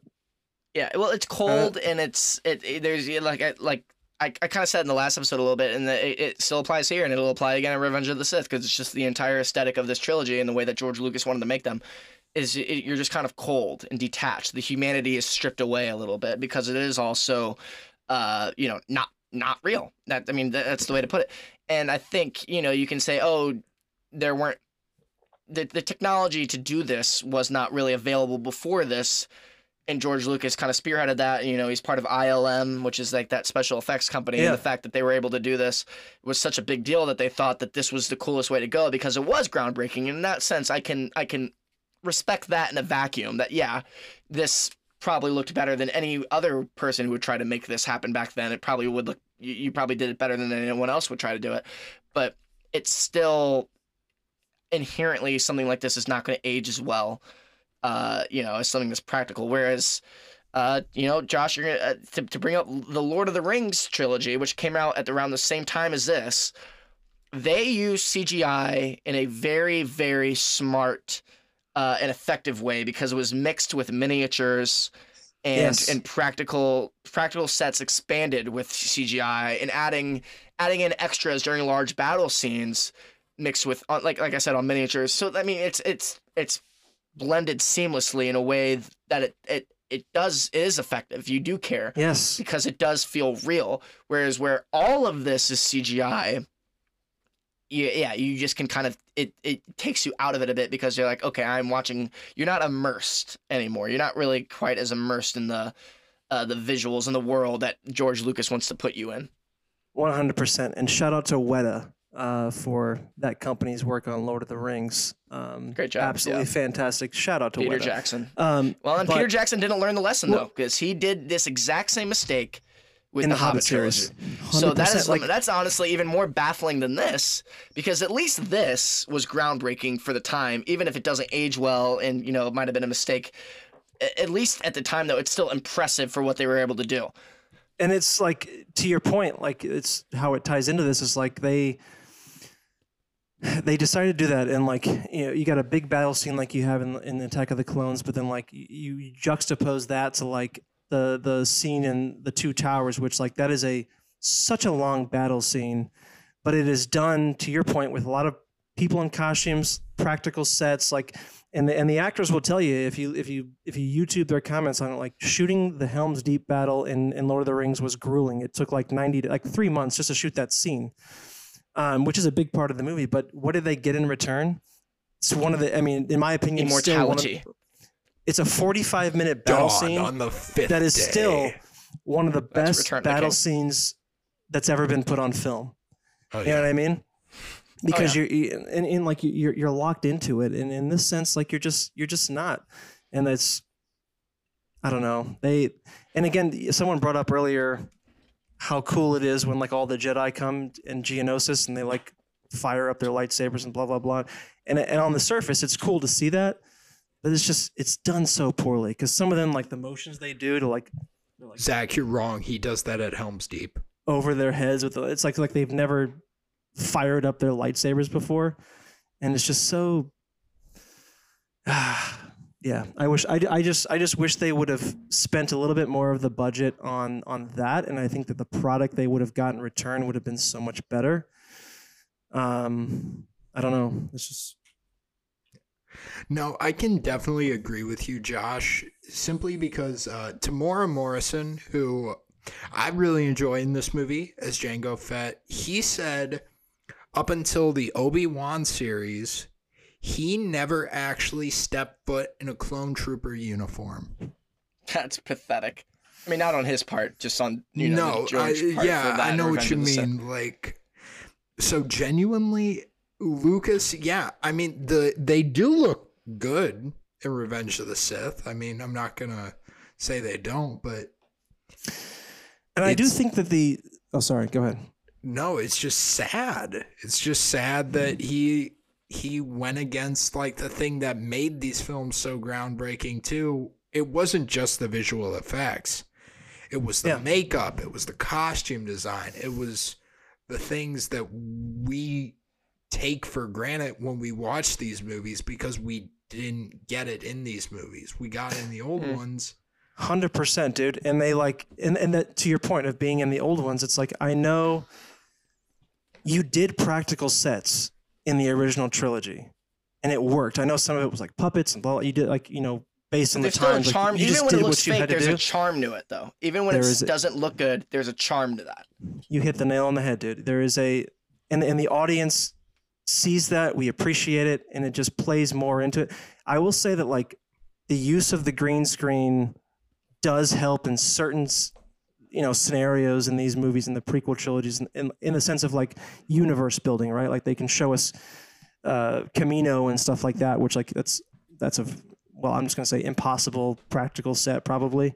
And then other things, and like seeing Coruscant and like the chase scene at the beginning of the movie, you know, kind of going through Coruscant, like I like all that, but like you gotta find a mixture of both, because doing, I mean, and it's even present in one of our main themes of this discussion is just like the acting, and it's like, well, can you imagine what it's like to be like, read your scenes and you got to go do your scenes for the day, and then you're like, well, to be honest, you're doing this all on your own with a green screen backdrop. You don't even know what's going to be put there at the end of the day. Like you can read in the probably script did not when it help the says, performances. Yeah, but it's just like, you know how hard that would be? And like, these are Academy Award-winning actors. Like it's like Ewan McGregor, Samuel L. Jackson, like there's good. And it's like, you know how hard it would be to go and just be like, go say these lines.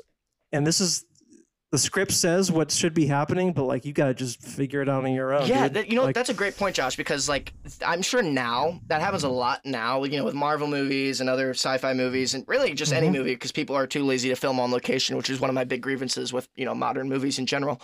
But this was probably one of the first, and so people have adapted to it now. Actors are ready for it, they're prepared for it, and you know, they might not be as great as, you know, a real practical, like acting between real humans in a real place. Whereas this was probably one of the first movies to do that, where you're just completely, and I think it probably was, because I think I remember George Lucas commenting on the commentary I listened to for Phantom Menace, is that, you know, and he was like bragging about it. He was like saying it as a brag. Like, like that we can add all of this in post. Like, we don't even have to put them here because, like, look how cool what I can do later. And he thought it was so cool because back then, this was probably like the first big movie to do that. And I can't say that as a fact, but I'm sure if it's not the first, it's absolutely one of the first. So that probably, actors were just not ready for that type of thing yet. And George Lucas was not the director in terms of directing performances. You know, from a technical standpoint, sure, he's really good with special effects. But in terms of directing performances, he was not the one to actually get a good performance out of these people under these circumstances. You're not that guy, George. You're not that guy. So here's a hot take. George Lucas is not that good of a director. Ooh. Now, before everyone freaks out, is he a visionary? Should he be celebrated for, like, you know, having the creative license to bring something that was in his head and put it onto the screen and have it be one of the biggest pop culture things of all time? And like, yes, absolutely, no question. But a director has so much more that they're responsible for, and they are, whether they like it or not, they are responsible for not only the production of the movie, but getting what they need from the actors. And he's just straight up terrible at that. He can't do it. And he even said, like, if you listen to his commentary, there's a documentary on Disney Plus about the creation of the original series. He'll admit he hates working with actors. He hates it. Yep. And he doesn't know how to write dialogue, and like those two things are a big deal. He needs a partner. That's why the Indiana Jones movies are so good, because he's working with Steven Spielberg. So he comes up with the stories, and that's what we kind of gathered while doing those movies, right, Cole? Is that the ideas come from George for the overall stories, and the effects are largely also spearheaded by George Lucas, which he is, even if we don't like the way that he overuses them, it is objectively impressive what he's spearheaded with ILM and all the effects that he does. But like he lacks that human element. and which is so weird because you can just little one-off before Star Wars is American Graffiti, which is actually kind of like a Dazed and Confused movie, except like in the 60s instead of 70s. And it is just all human performances, and it's actually really good. And so it's like, okay, where did that go? where the hell was that? And and in the Star Wars prequels, that human element that you had then. But I don't know. I had heard that he tried to get he wanted Robert Zemeckis to direct Phantom Menace. Can you imagine how good that movie would be if Robert Zemeckis directed it? I said that on the last episode, Josh, because I think I heard that from you. Have you guys heard of all the actors that auditioned for Anakin? Yeah, I heard Walker was one of them. I know Leo was considered, wasn't he? Yeah, Leo was. Go ahead. But the thing about Paul Walker is they said his chemistry with Natalie Portman was so bad they couldn't even consider casting him in the role. I would like to watch the tapes of all the people they said were worse than Hayden. I would like to watch these tapes. Paul Walker, rest in peace, and I love the Fast and the Furious stuff. I mean, he's great. I mean, he's one of those guys that's like you love him even though he's bad. Yeah, of course, but like. He would have been a bad choice too. He's also just not a very talented actor. I agree. And like I'm glad that they didn't choose him. Leo would have been. It's so hard to like because on the surface you're like, yeah, of course Leo would have made this better. But I mean, sometimes just actors just don't like just because of Leo's talent doesn't necessarily mean that it's the material. He would have been like Natalie Portman because it's like Natalie. I think we can all probably not one for one, but Natalie Portman is on that same tier of acting talent as Leo would, people would say Leo.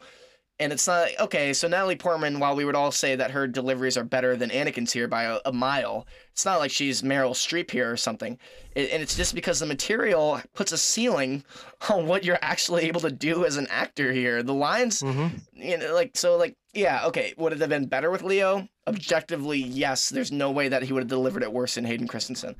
But it's not like this would have saved the movie in that sense because it's just the script is what it is. A new screenwriter would have done more good than a new actor, I think.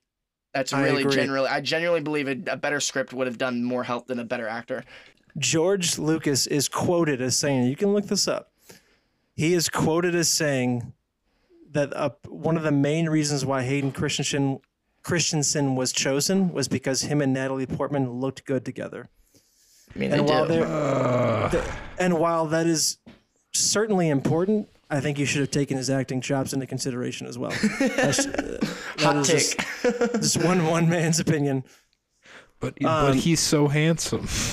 Let's talk about what are everyone's thoughts. I know we touched on it a little bit, but what was your reaction when you saw this movie for the first time and you saw Yoda fight?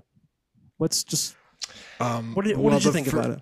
So to put this into perspective, Josh, the first time I saw this film, I was probably like 4 or 5. So I was like, oh golly gosh, this is the coolest thing I've ever seen in all my years. Because it was. I mean, now it's still... You were the target audience, Cole. That is exactly who George was making it for. It was 4-year-old you. And you know what? If you loved it that way... okay, cool. He hit his mark. It's just a question of if that's the mark he should have been shooting for. So I will say this. CGI still holds up. Like, in moments it does. Yoda still looks good to me. The flippeting around, now I'm like, so Yoda's old. How does he do this? The Force. You can just write that off as the Force. Your feelings on it were exactly mine. Because I can recall I went and saw this with my mom, and I just remember when the movie was over, like I remember this distinctly, just being like, that was the coolest shit I've ever seen. We just saw Yoda fight. Because I mean, like, you've seen the other movies before this, and you're like, all you see of Yoda is just like a decrepit old Jedi. You can barely move, needs to be carried everywhere, like just and then he dies. He's like so frail, he dies in Return of the Jedi, and you're seeing just a way different Yoda here, which is. Again, on the surface, very cool. I'm still trying to reconcile how I feel about it now, like watching it with a critical eye. Like, I mean, I definitely agree with you. Like, it's not like this. It's not like, oh my God, Yoda's fighting now. That's really cool. I mean, you can see how much this hurts him too, because there's the moment after where he like picks up his cane again and he goes from this like agile like little fella to like this like decrepit old man. He's a little fella, yeah. It's fair. Now, if the puppet of Yoda did that, I think this scene is like 1,000 times better than CGI Yoda. But it would be hard to marry those images. I think even for George Lucas and all his wizardry in post-production, it would have been hard to pull that off. But I do like there is one moment during the fight where he saves them at the end. Time murders. I clearly haven't, and I clearly never will. There is a part towards the end of this fight where I don't remember exactly. I think it's when Yoda saves Anakin and Obi-Wan when Dooku tries to crush them with something, and Yoda catches it with the Force.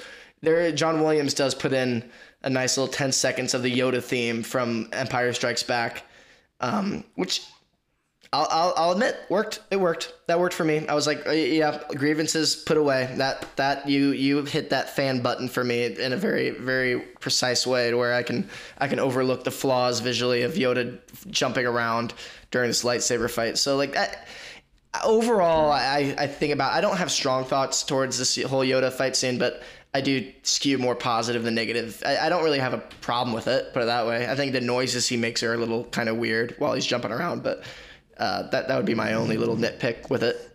I actually don't mind that because to your point, I think that he doesn't do this often anymore, or if we were to assume that he ever did. So he's channeling just about as much of his energy as he can to do this.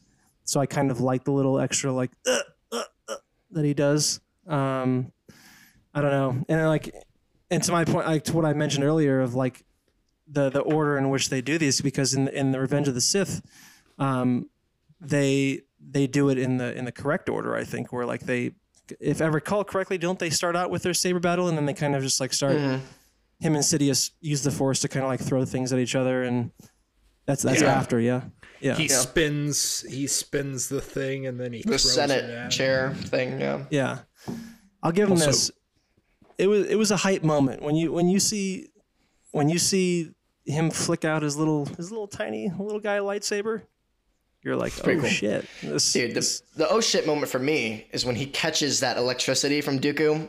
And then you think Dooku's about to like put him on his ass with that electricity, that Sith and electricity. He says, like, much to and he learn. just harnesses it, and he's like, much to learn, you still have. It's like, okay, there is a reason why Yoda is the Jedi Master, the wisest one, the most ancient, most powerful, learned one. Yes. Like that's cool. That is cool. And I know my brother Sam, I'll give him, Josh, you gave him a couple shout outs earlier. I'll give him a negative shout out here. He has gone on record with me and says that this scene does nothing for him.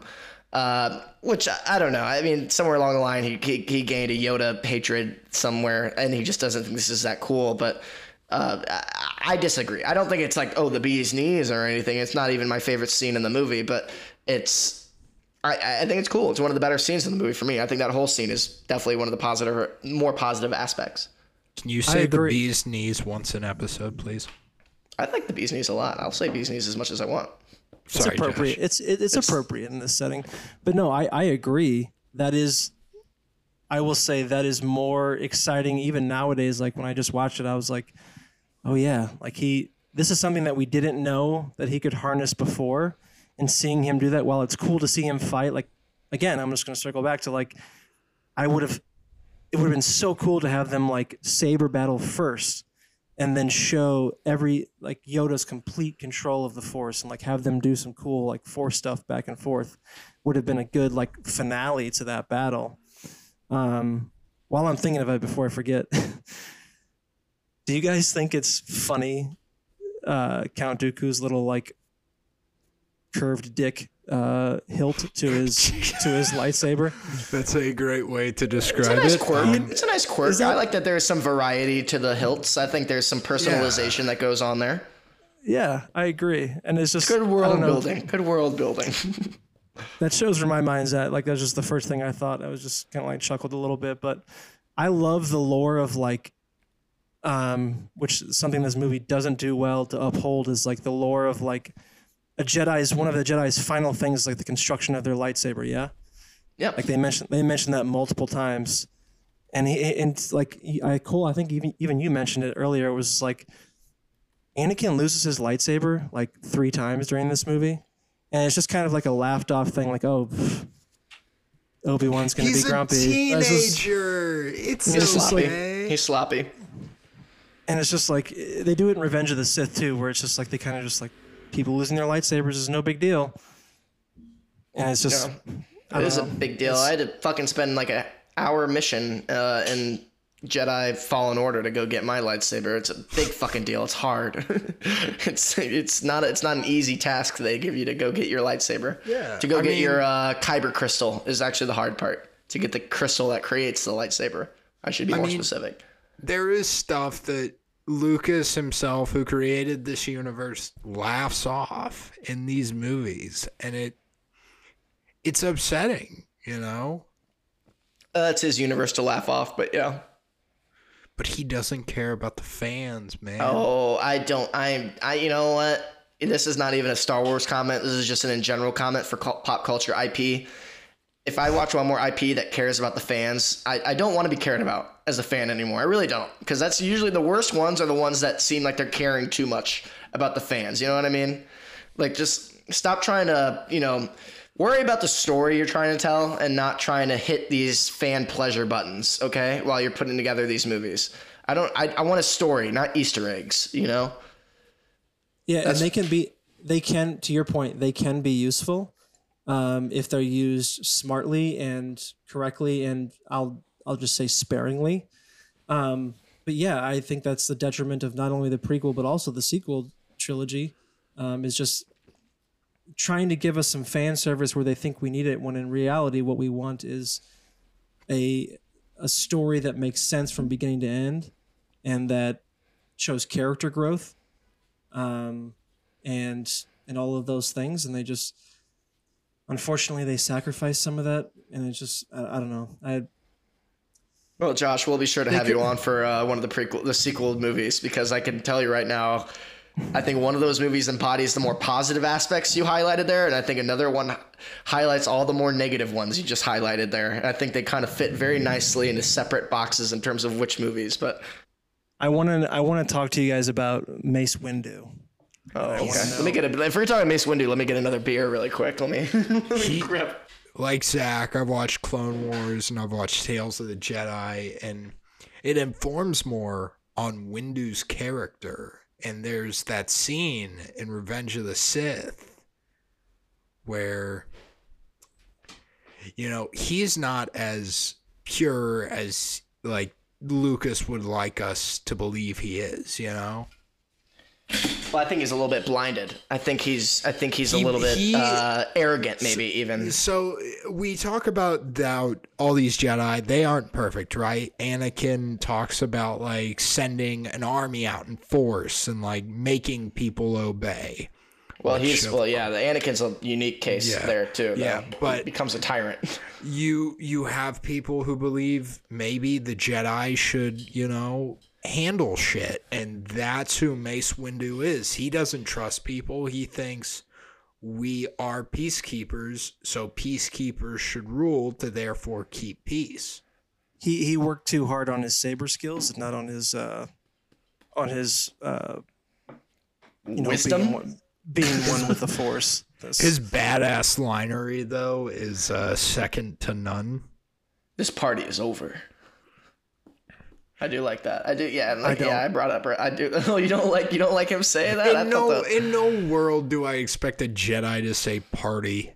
Oh, I do. What kind of Jedi have you been talking to? It's this kind of realism Lucas creates. Like, what realism are we? What is the realism that we're? There's like the realm of possibility within this world, and you don't expect a Jedi to say that. Zach, I don't know if you're aware of this, but this all did happen in a galaxy far, far away a long time ago. A long time ago. Parties have been around even longer than that in galaxies much farther than this.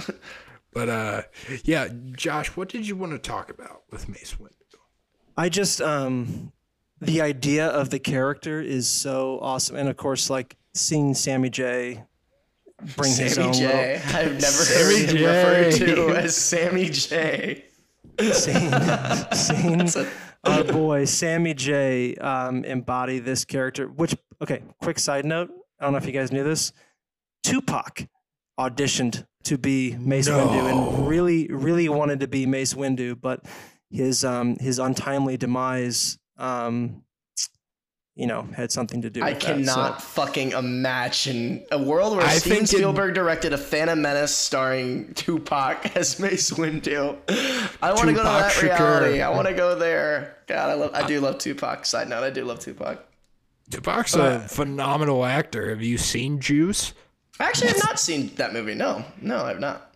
All right, boys, I got to go ahead and say that we got to move on to the award season. Apparently, they're straight off course, and we're fairly certain they're in guerrilla hands. So why don't you use the regular army? What do you need us for? Because some damn fool accused you of being the best. Guys, can I do my MVP really quick?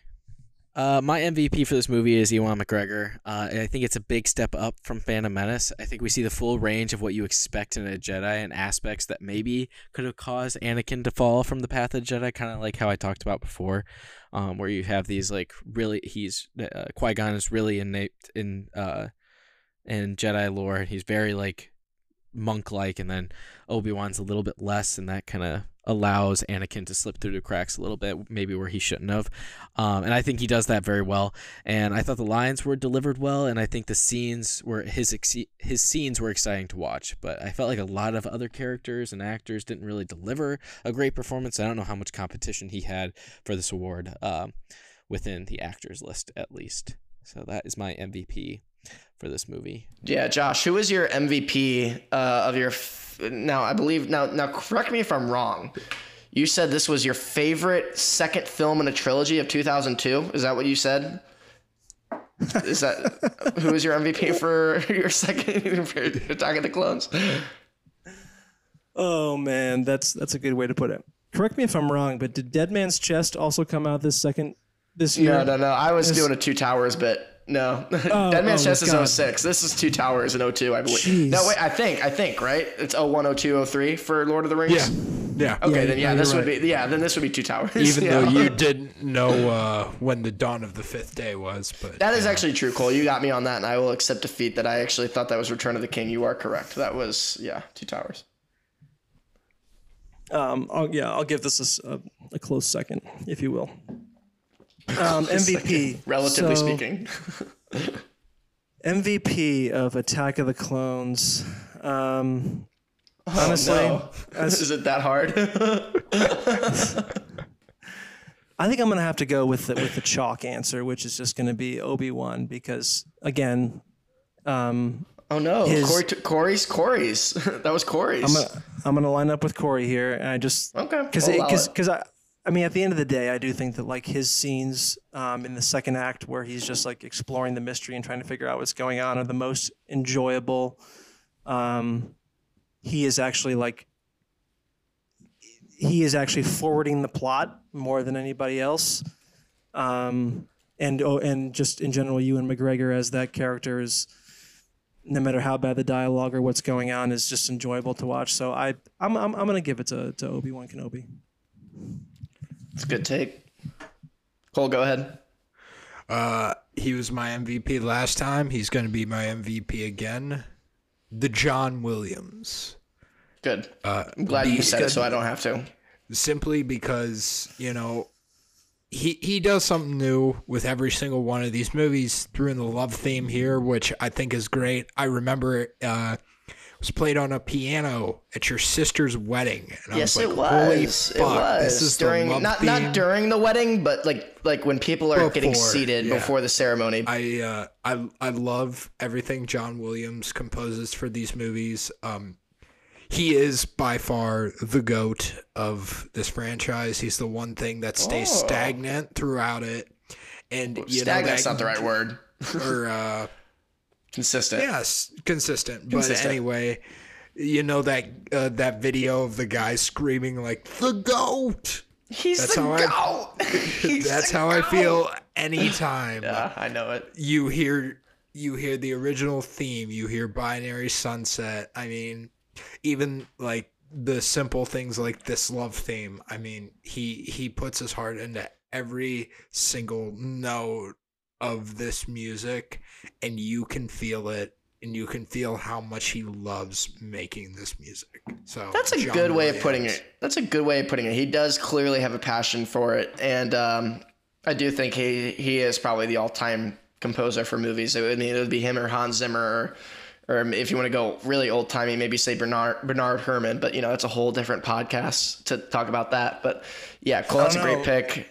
Michael Giacchino's making a. Oh, he's been good. He's been good. Did he do Oppenheimer? Was that him? No, that's Ludwig. That was Ludwig. You're right. But Giacchino did the Batman. I mean, most recently he did the Batman, which it was a great one. That was awesome. A different podcast, but that's you also have Danny Elfman as well in that conversation as well. But yeah, that's maybe we will one day do that episode. My MVP, I'm gonna get a little bit more niche, and I said earlier that this I was very confident no one was gonna take mine. I'm gonna go Ben Burt. No, Ben Burt as the sound mixer. Because, with all this technical achievement and these effects and all this space stuff and all this made up sounds, things that don't exist, it's never easy to sound mix in a movie, but it's easier to sound mix for a movie where, you're just dealing with things that are real, cars passing, doors closing, blah, blah, blah, people walking. This is sci-fi. We're in made up worlds with made up devices and made up aliens and made up, weapons and all these things. And so you have to create these sounds from nothing. And you have to decide these things. And it's not just Ben Burt only did this one. I looked it up, and he was the sound designer, in the original trilogy too. So, it's all encompassing, but I specifically highlight him for this because, like I said earlier, the sound design, especially during the chase on Coruscant, absolutely love the sounds during that scene are incredible. The seismic charges that Josh brought up earlier, the delay in those is what I love. And it's, brief thing here. They brought it back very effectively in Mandalorian season 2 for a moment, which was absolute fist pump fan moment. That's an example of fan service done right in doses. That's when it's used right. So yes, Ben Burt, my MVP. I think he was also the editor on this movie, or at least one of them. So he contributed a lot. So that is my MVP of Attack of the Clones. Moving on to the review section. Says that they insist on outside opinions. What kind of opinions? Well, your kind, not to put too fine a point on it. I mean, let's face it, in your particular field, you're the top minds. All right, Cole, go ahead and give your star rating out of 5 for episode 2, Attack of the Clones. I've been thinking about this a lot. I'm going to have to go with a 3. Whoa, wow. So overall, I gave Phantom Menace, just in case you haven't listened, Josh, which I recommend you do, I gave Phantom Menace a 3.25. So I'm actually... The performances in this one really are just too bad to overcome everything great. Like I said, where there was bad stuff in the Phantom Menace, there were great performances to overcome. This does not have that. Yeah, it's still enjoyable, and I'll still watch this movie on a rainy day, curl up in my Star Wars blanket and whatnot. Yeah, but watch Anakin be, as you guys said it, all sorts of horny for no apparent reason.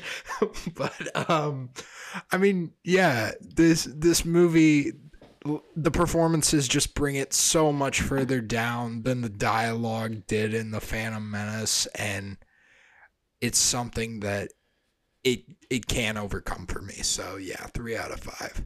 And the inexplicably horniness of Anakin. I mean, it's not inexplicable. It's not inexplicable when you really take into account who he's dealing with here. But Josh, go ahead with your star rating out of 5 for Attack of the Clones. So I'm going to give this a 2 out of 5. I think that there is a very strong argument to be made that this is the worst Star Wars of all of the 9 in the saga. It's not to get too far ahead or whatever. But like I mean, I think there's a stronger argument to be made that now the Rise of Skywalker is probably the worst. But the only reason why I might give this one the worst movie title of the saga is that, again, as bad as they both are in a lot of areas, in Rise of Skywalker, you're still watching a lot of more practical things, and like just the technology has had caught up at that point and really does that kind of thing as service, no matter what the story points are, which we all know are not great. But I think that this one, while there are some cool things explored and some, as we've talked about, some things that could have been that would have been better, this is just as I said at the beginning, we all love Star Wars, and I love this movie, and I will always watch it, to your point, Cole, on a rainy day, but it is objectively a bad movie. So I cannot in good conscience give it more than a 2 out of 5. That is very funny that you say in good conscience, because that's exactly what I have written down here as well. It's still Star Wars, and I still love it, but there are so many things about this movie that could have been done better on in pretty much every aspect, minus the music from John Williams. Shout out to John Williams. Yeah, I am going to pretty much agree with everything you said, Josh, but I don't know what it is. I do know what it is. Just the familiarity in this, the shared familiarity with my friends, both in high school and in college, especially. Like I brought up Dexter Jettster earlier, like stuff that is probably objectively not great filmmaking that I've just learned to love through being so familiar with it, and how funny it is to me, and how for whatever reason, I know every line from Dexter Jettster in this movie, and yet that enhances my viewing experience. And I can usually set that aside to be objective, but not entirely. I can't separate it entirely. So I'm going to go ahead and give this, like Cole, a 3 out of 5, because at a base level, I just enjoy my experience watching it. And there's, even if it's not in all the ways that were intended when making it, if I enjoy my experience watching it, I gotta give it credit for that, because that means it's not boring. The worst thing a movie can be is boring. And I will never say this movie's boring. So like I will give it credit and give George credit for that. But like I was saying, like I just alluded to as well, I cannot in good conscience even think of giving it anything higher than a 3. I just want to say one last thing to kind of round out this discussion is that I think that something that Star Wars fans do, and I do, and perhaps you guys are guilty of this too, is like we always I'm not try guilty to of anything. Well, my mistake then, Cole. We try to make these in our minds. We try to make these movies what we want. Whereas I think the original trilogy was made more for, even though they're not like dramas, I would say, like they're made more for adults. And then the lore just got so big that we wanted it all to be like that. And again, we talked about this earlier. Like I think George Clooney, George Lucas just had a different idea in terms of these 3 movies, in terms of making them more towards like a different audience. And people who saw the original trilogy first don't want it to be that way. We want it to be the adult made films that we were used to, and kind of go along that same vein. So I think to a certain extent, that's always going to kind of skew at least my perspective, and probably a lot of people my age, is like, to your point, Zach, like we all love these movies, and I'm always going to be a fan, and I'm going to watch them and all that. But like, I think that plays a heavy part into why my perspective on this movie is what it is. I don't know. Yeah, no, that's fair. I mean, in the summon, I think this is a great way to finish this section off. If you're not going to be good, be memorable. And I no one can ever look at me in the eye and say this movie is not memorable, even in its faults. So, you know, and who alone could sum that up better than Dexter Jettster? Exactly. I was about to say, my fucking boy. God, I love that guy. One of them. What do you know? What do you? Oh wow! What do you know? Like I'll tell you right now.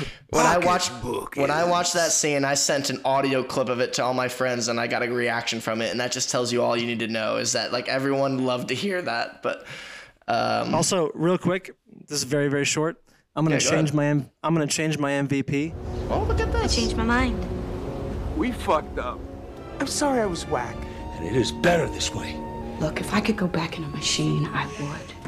But I can't. Because I suck at this. No, I didn't mean it. I think I hear what you're saying, but I don't think you're saying what you mean. Sorry, y'all. It was an accident. Oh, look at this. Jexter. No, it's not. My MVP of this movie is the reappearance of Watto. The brief reappearance of Watto. Love Watto. Shout out to Watto. Annie? Yeah, I was high on Watto last episode. Josh, I'm glad you did that because it gives me an excuse to reuse a recent audio drop I created where someone changes their mind about something on the pod, and I'm finally going to have a chance to use it a second time. Corey, why don't you go ahead and give your star rating out of 5 for Attack of the Clones? Yeah. You've been really quiet over the past hour or so I think it's time for you to talk. I mean, Corey's been quiet since hour 1, man. So it's like I've been just contemplating everything, and I like the conversation that's happening. Listening and learning. But I am not going to let any of it affect my judgment and what I previously wrote down. I'm just going to go with what I wrote and not let this conversation that I was entirely listening to the entire time affect my decision whatsoever. And these are all my current thoughts. I am going to give it a 2.7 out of 5. I'm going with 2.7 out of 5. I think the reasons I like Phantom Menace still apply here, and it's cool to see the world expanded more by going bigger, like in Coruscant scenes, and it feels like it was over the top a lot of the time, or it just felt like it was over the top a lot of the time. It was getting and it was missing what makes Star Wars really cool, which is these small scenes where the characters just feel larger than life. Like when you have, like in Phantom Menace, that lightsaber scene with Obi-Wan and Darth Maul, it was like this very contained scene in this very small room, but like these characters just felt like they were fighting for the world, which made it really cool. But then you have these scenes like I talked about it when I was originally speaking, but I just, after I mentioned it, I just couldn't speak anymore. So I talked about it with the scene where they come down and they save Anakin and Obi-Wan, and they're all the Jedi fighting in the arena. It just feels like they're not fighting for anything except the moment. And so it's like this really big, cool scene, but it just feels like our characters are just a small piece in that. And so that's what is kind of missing for me. But yeah, so overall 2.7 out of 5. But all right, going ahead to the post-credit scene. You're still here. It's over. Go home. Alrighty. In the post-credit scene, we just talk about what we have coming next, and we already talked about it a million times. It's Revenge of the Sith. Surprise, surprise. Episode 3, Revenge of the Sith, is coming up next. But now moving ahead from that part, we also talk about anything we watched recently. So Josh, I'll throw it to you as a guest. Is there anything that you watched recently that you either liked or really didn't like, that you either want to tell people that they should watch or should avoid? Yes. So my wife Rebby and I just recently started the Bear. Yes. Which is fantastic. We had heard a lot about it and finally started to take the dive, and it is, Zach, I think you mentioned it, is, it's easy to get through because the episodes are short and everything, but it is just so well done. And my wife, Rebby, and I both have worked in the restaurant/service industry and can say that, like, while it's dramatized a bit, it is the most real interpretation of what it's like to work in those places that I've ever seen. And that series is just fantastic. We haven't fully finished it yet. We're on season 2, but it's great. And then on the Star Wars vein, I am about halfway through Ahsoka. Wow. Which is cool. I suppose it is. Oh, it's better than some other Star Wars content that's come out recently. Can I interject but for a second? You did set yourself behind because, well, and this is also probably a problem with its inception to begin with.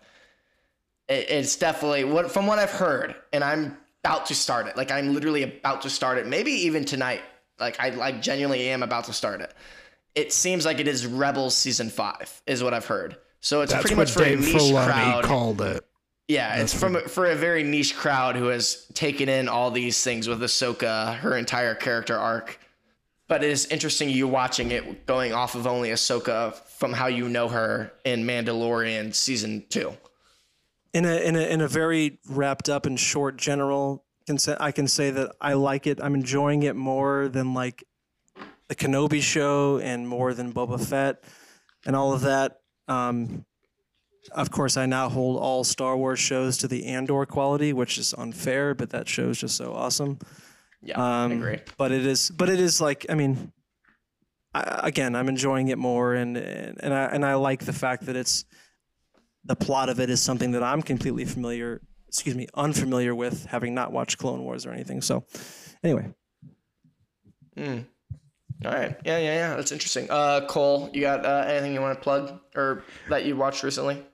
Also on a bit of a Star Wars kick, doing a little bit of a Clone Wars rewatch. Oh. Yeah. Did you watch Clone Wars? Oh, you did? Yeah, you watched it when it was originally airing. I remember that stuff. Yeah. Back in you like used 2007 to call me a loser and say I did, and I'll admit my fault. I used to make fun of you for watching that, and then I watched it as an adult after my older brother Ben actually watched it first and told me to watch it, and then I watched it, and I was like, okay, yep, I was wrong. You didn't believe me. Also, I told you to watch The Bear, and then you love The Bear. So I do now. Yeah, you're right. 2 for 2, Cole. Well done.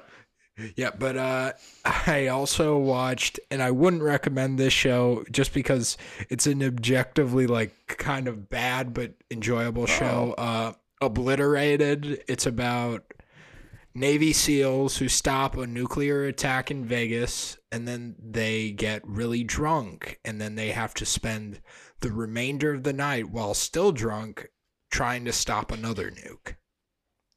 Oh my God, what a night for them. It's a very silly premise, but I enjoyed it. And then I also rewatched Mark Wahlberg's Planet of the Apes, aka Mark Wahlberg Talks to Animals. And I can say I thought, maybe give it a try after like a year or two, see how this ages. Still objectively bad. Yeah. He does talk to animals, though. Effort there. Maybe Tim Burton's first miss. You could go back and look at his career and say maybe that was the first sign of things to come with Tim Burton. But let's see. For me, I don't remember if I saw this before our last episode, but if not, I'll bring it up briefly. Go see Godzilla -1. Really, really good. And then since then, I also saw Thanksgiving, the Eli Roth movie. Very fun movie. Not at all like the Grindhouse trailer he made for it originally with Death Proof and Planet Terror, in terms of Quentin Tarantino, Robert Rodriguez, where it originated from. But it's less in line with the 70s movies that he was trying to hint at with that original fake trailer, and more in line with like 90s slashers like Scream or I Know What You Did Last Summer or Urban Legend. It's more like one of those. But it is very, very enjoyable. Really good practical effects. A lot of grisly kills, and it's a good whodunit in that sense. Nothing incredible to write home about, but it's a good time. And then actually, if I'm talking objectively about a really good movie on Netflix, so it is accessible May, December with Natalie Portman. So that's a good segue. Natalie Portman and Julianne Moore. Corey, what did you watch this week?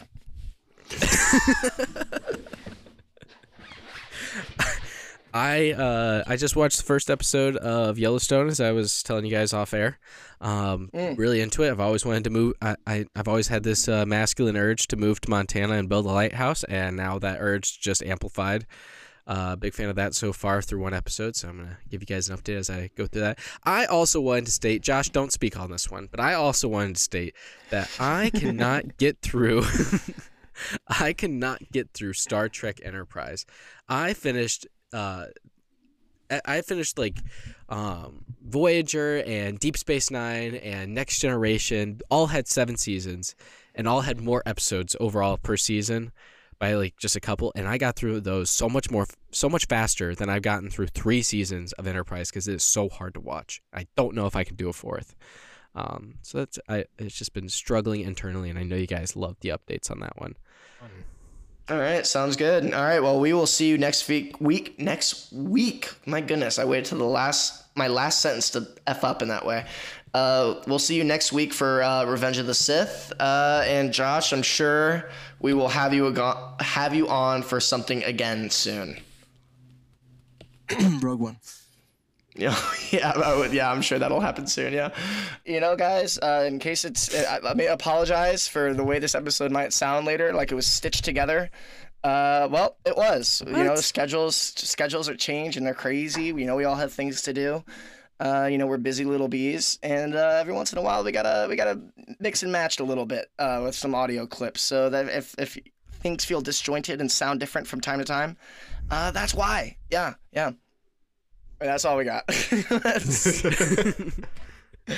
I'm sorry. This is gonna be the worst episode that we've ever made. I'll tell you that right now.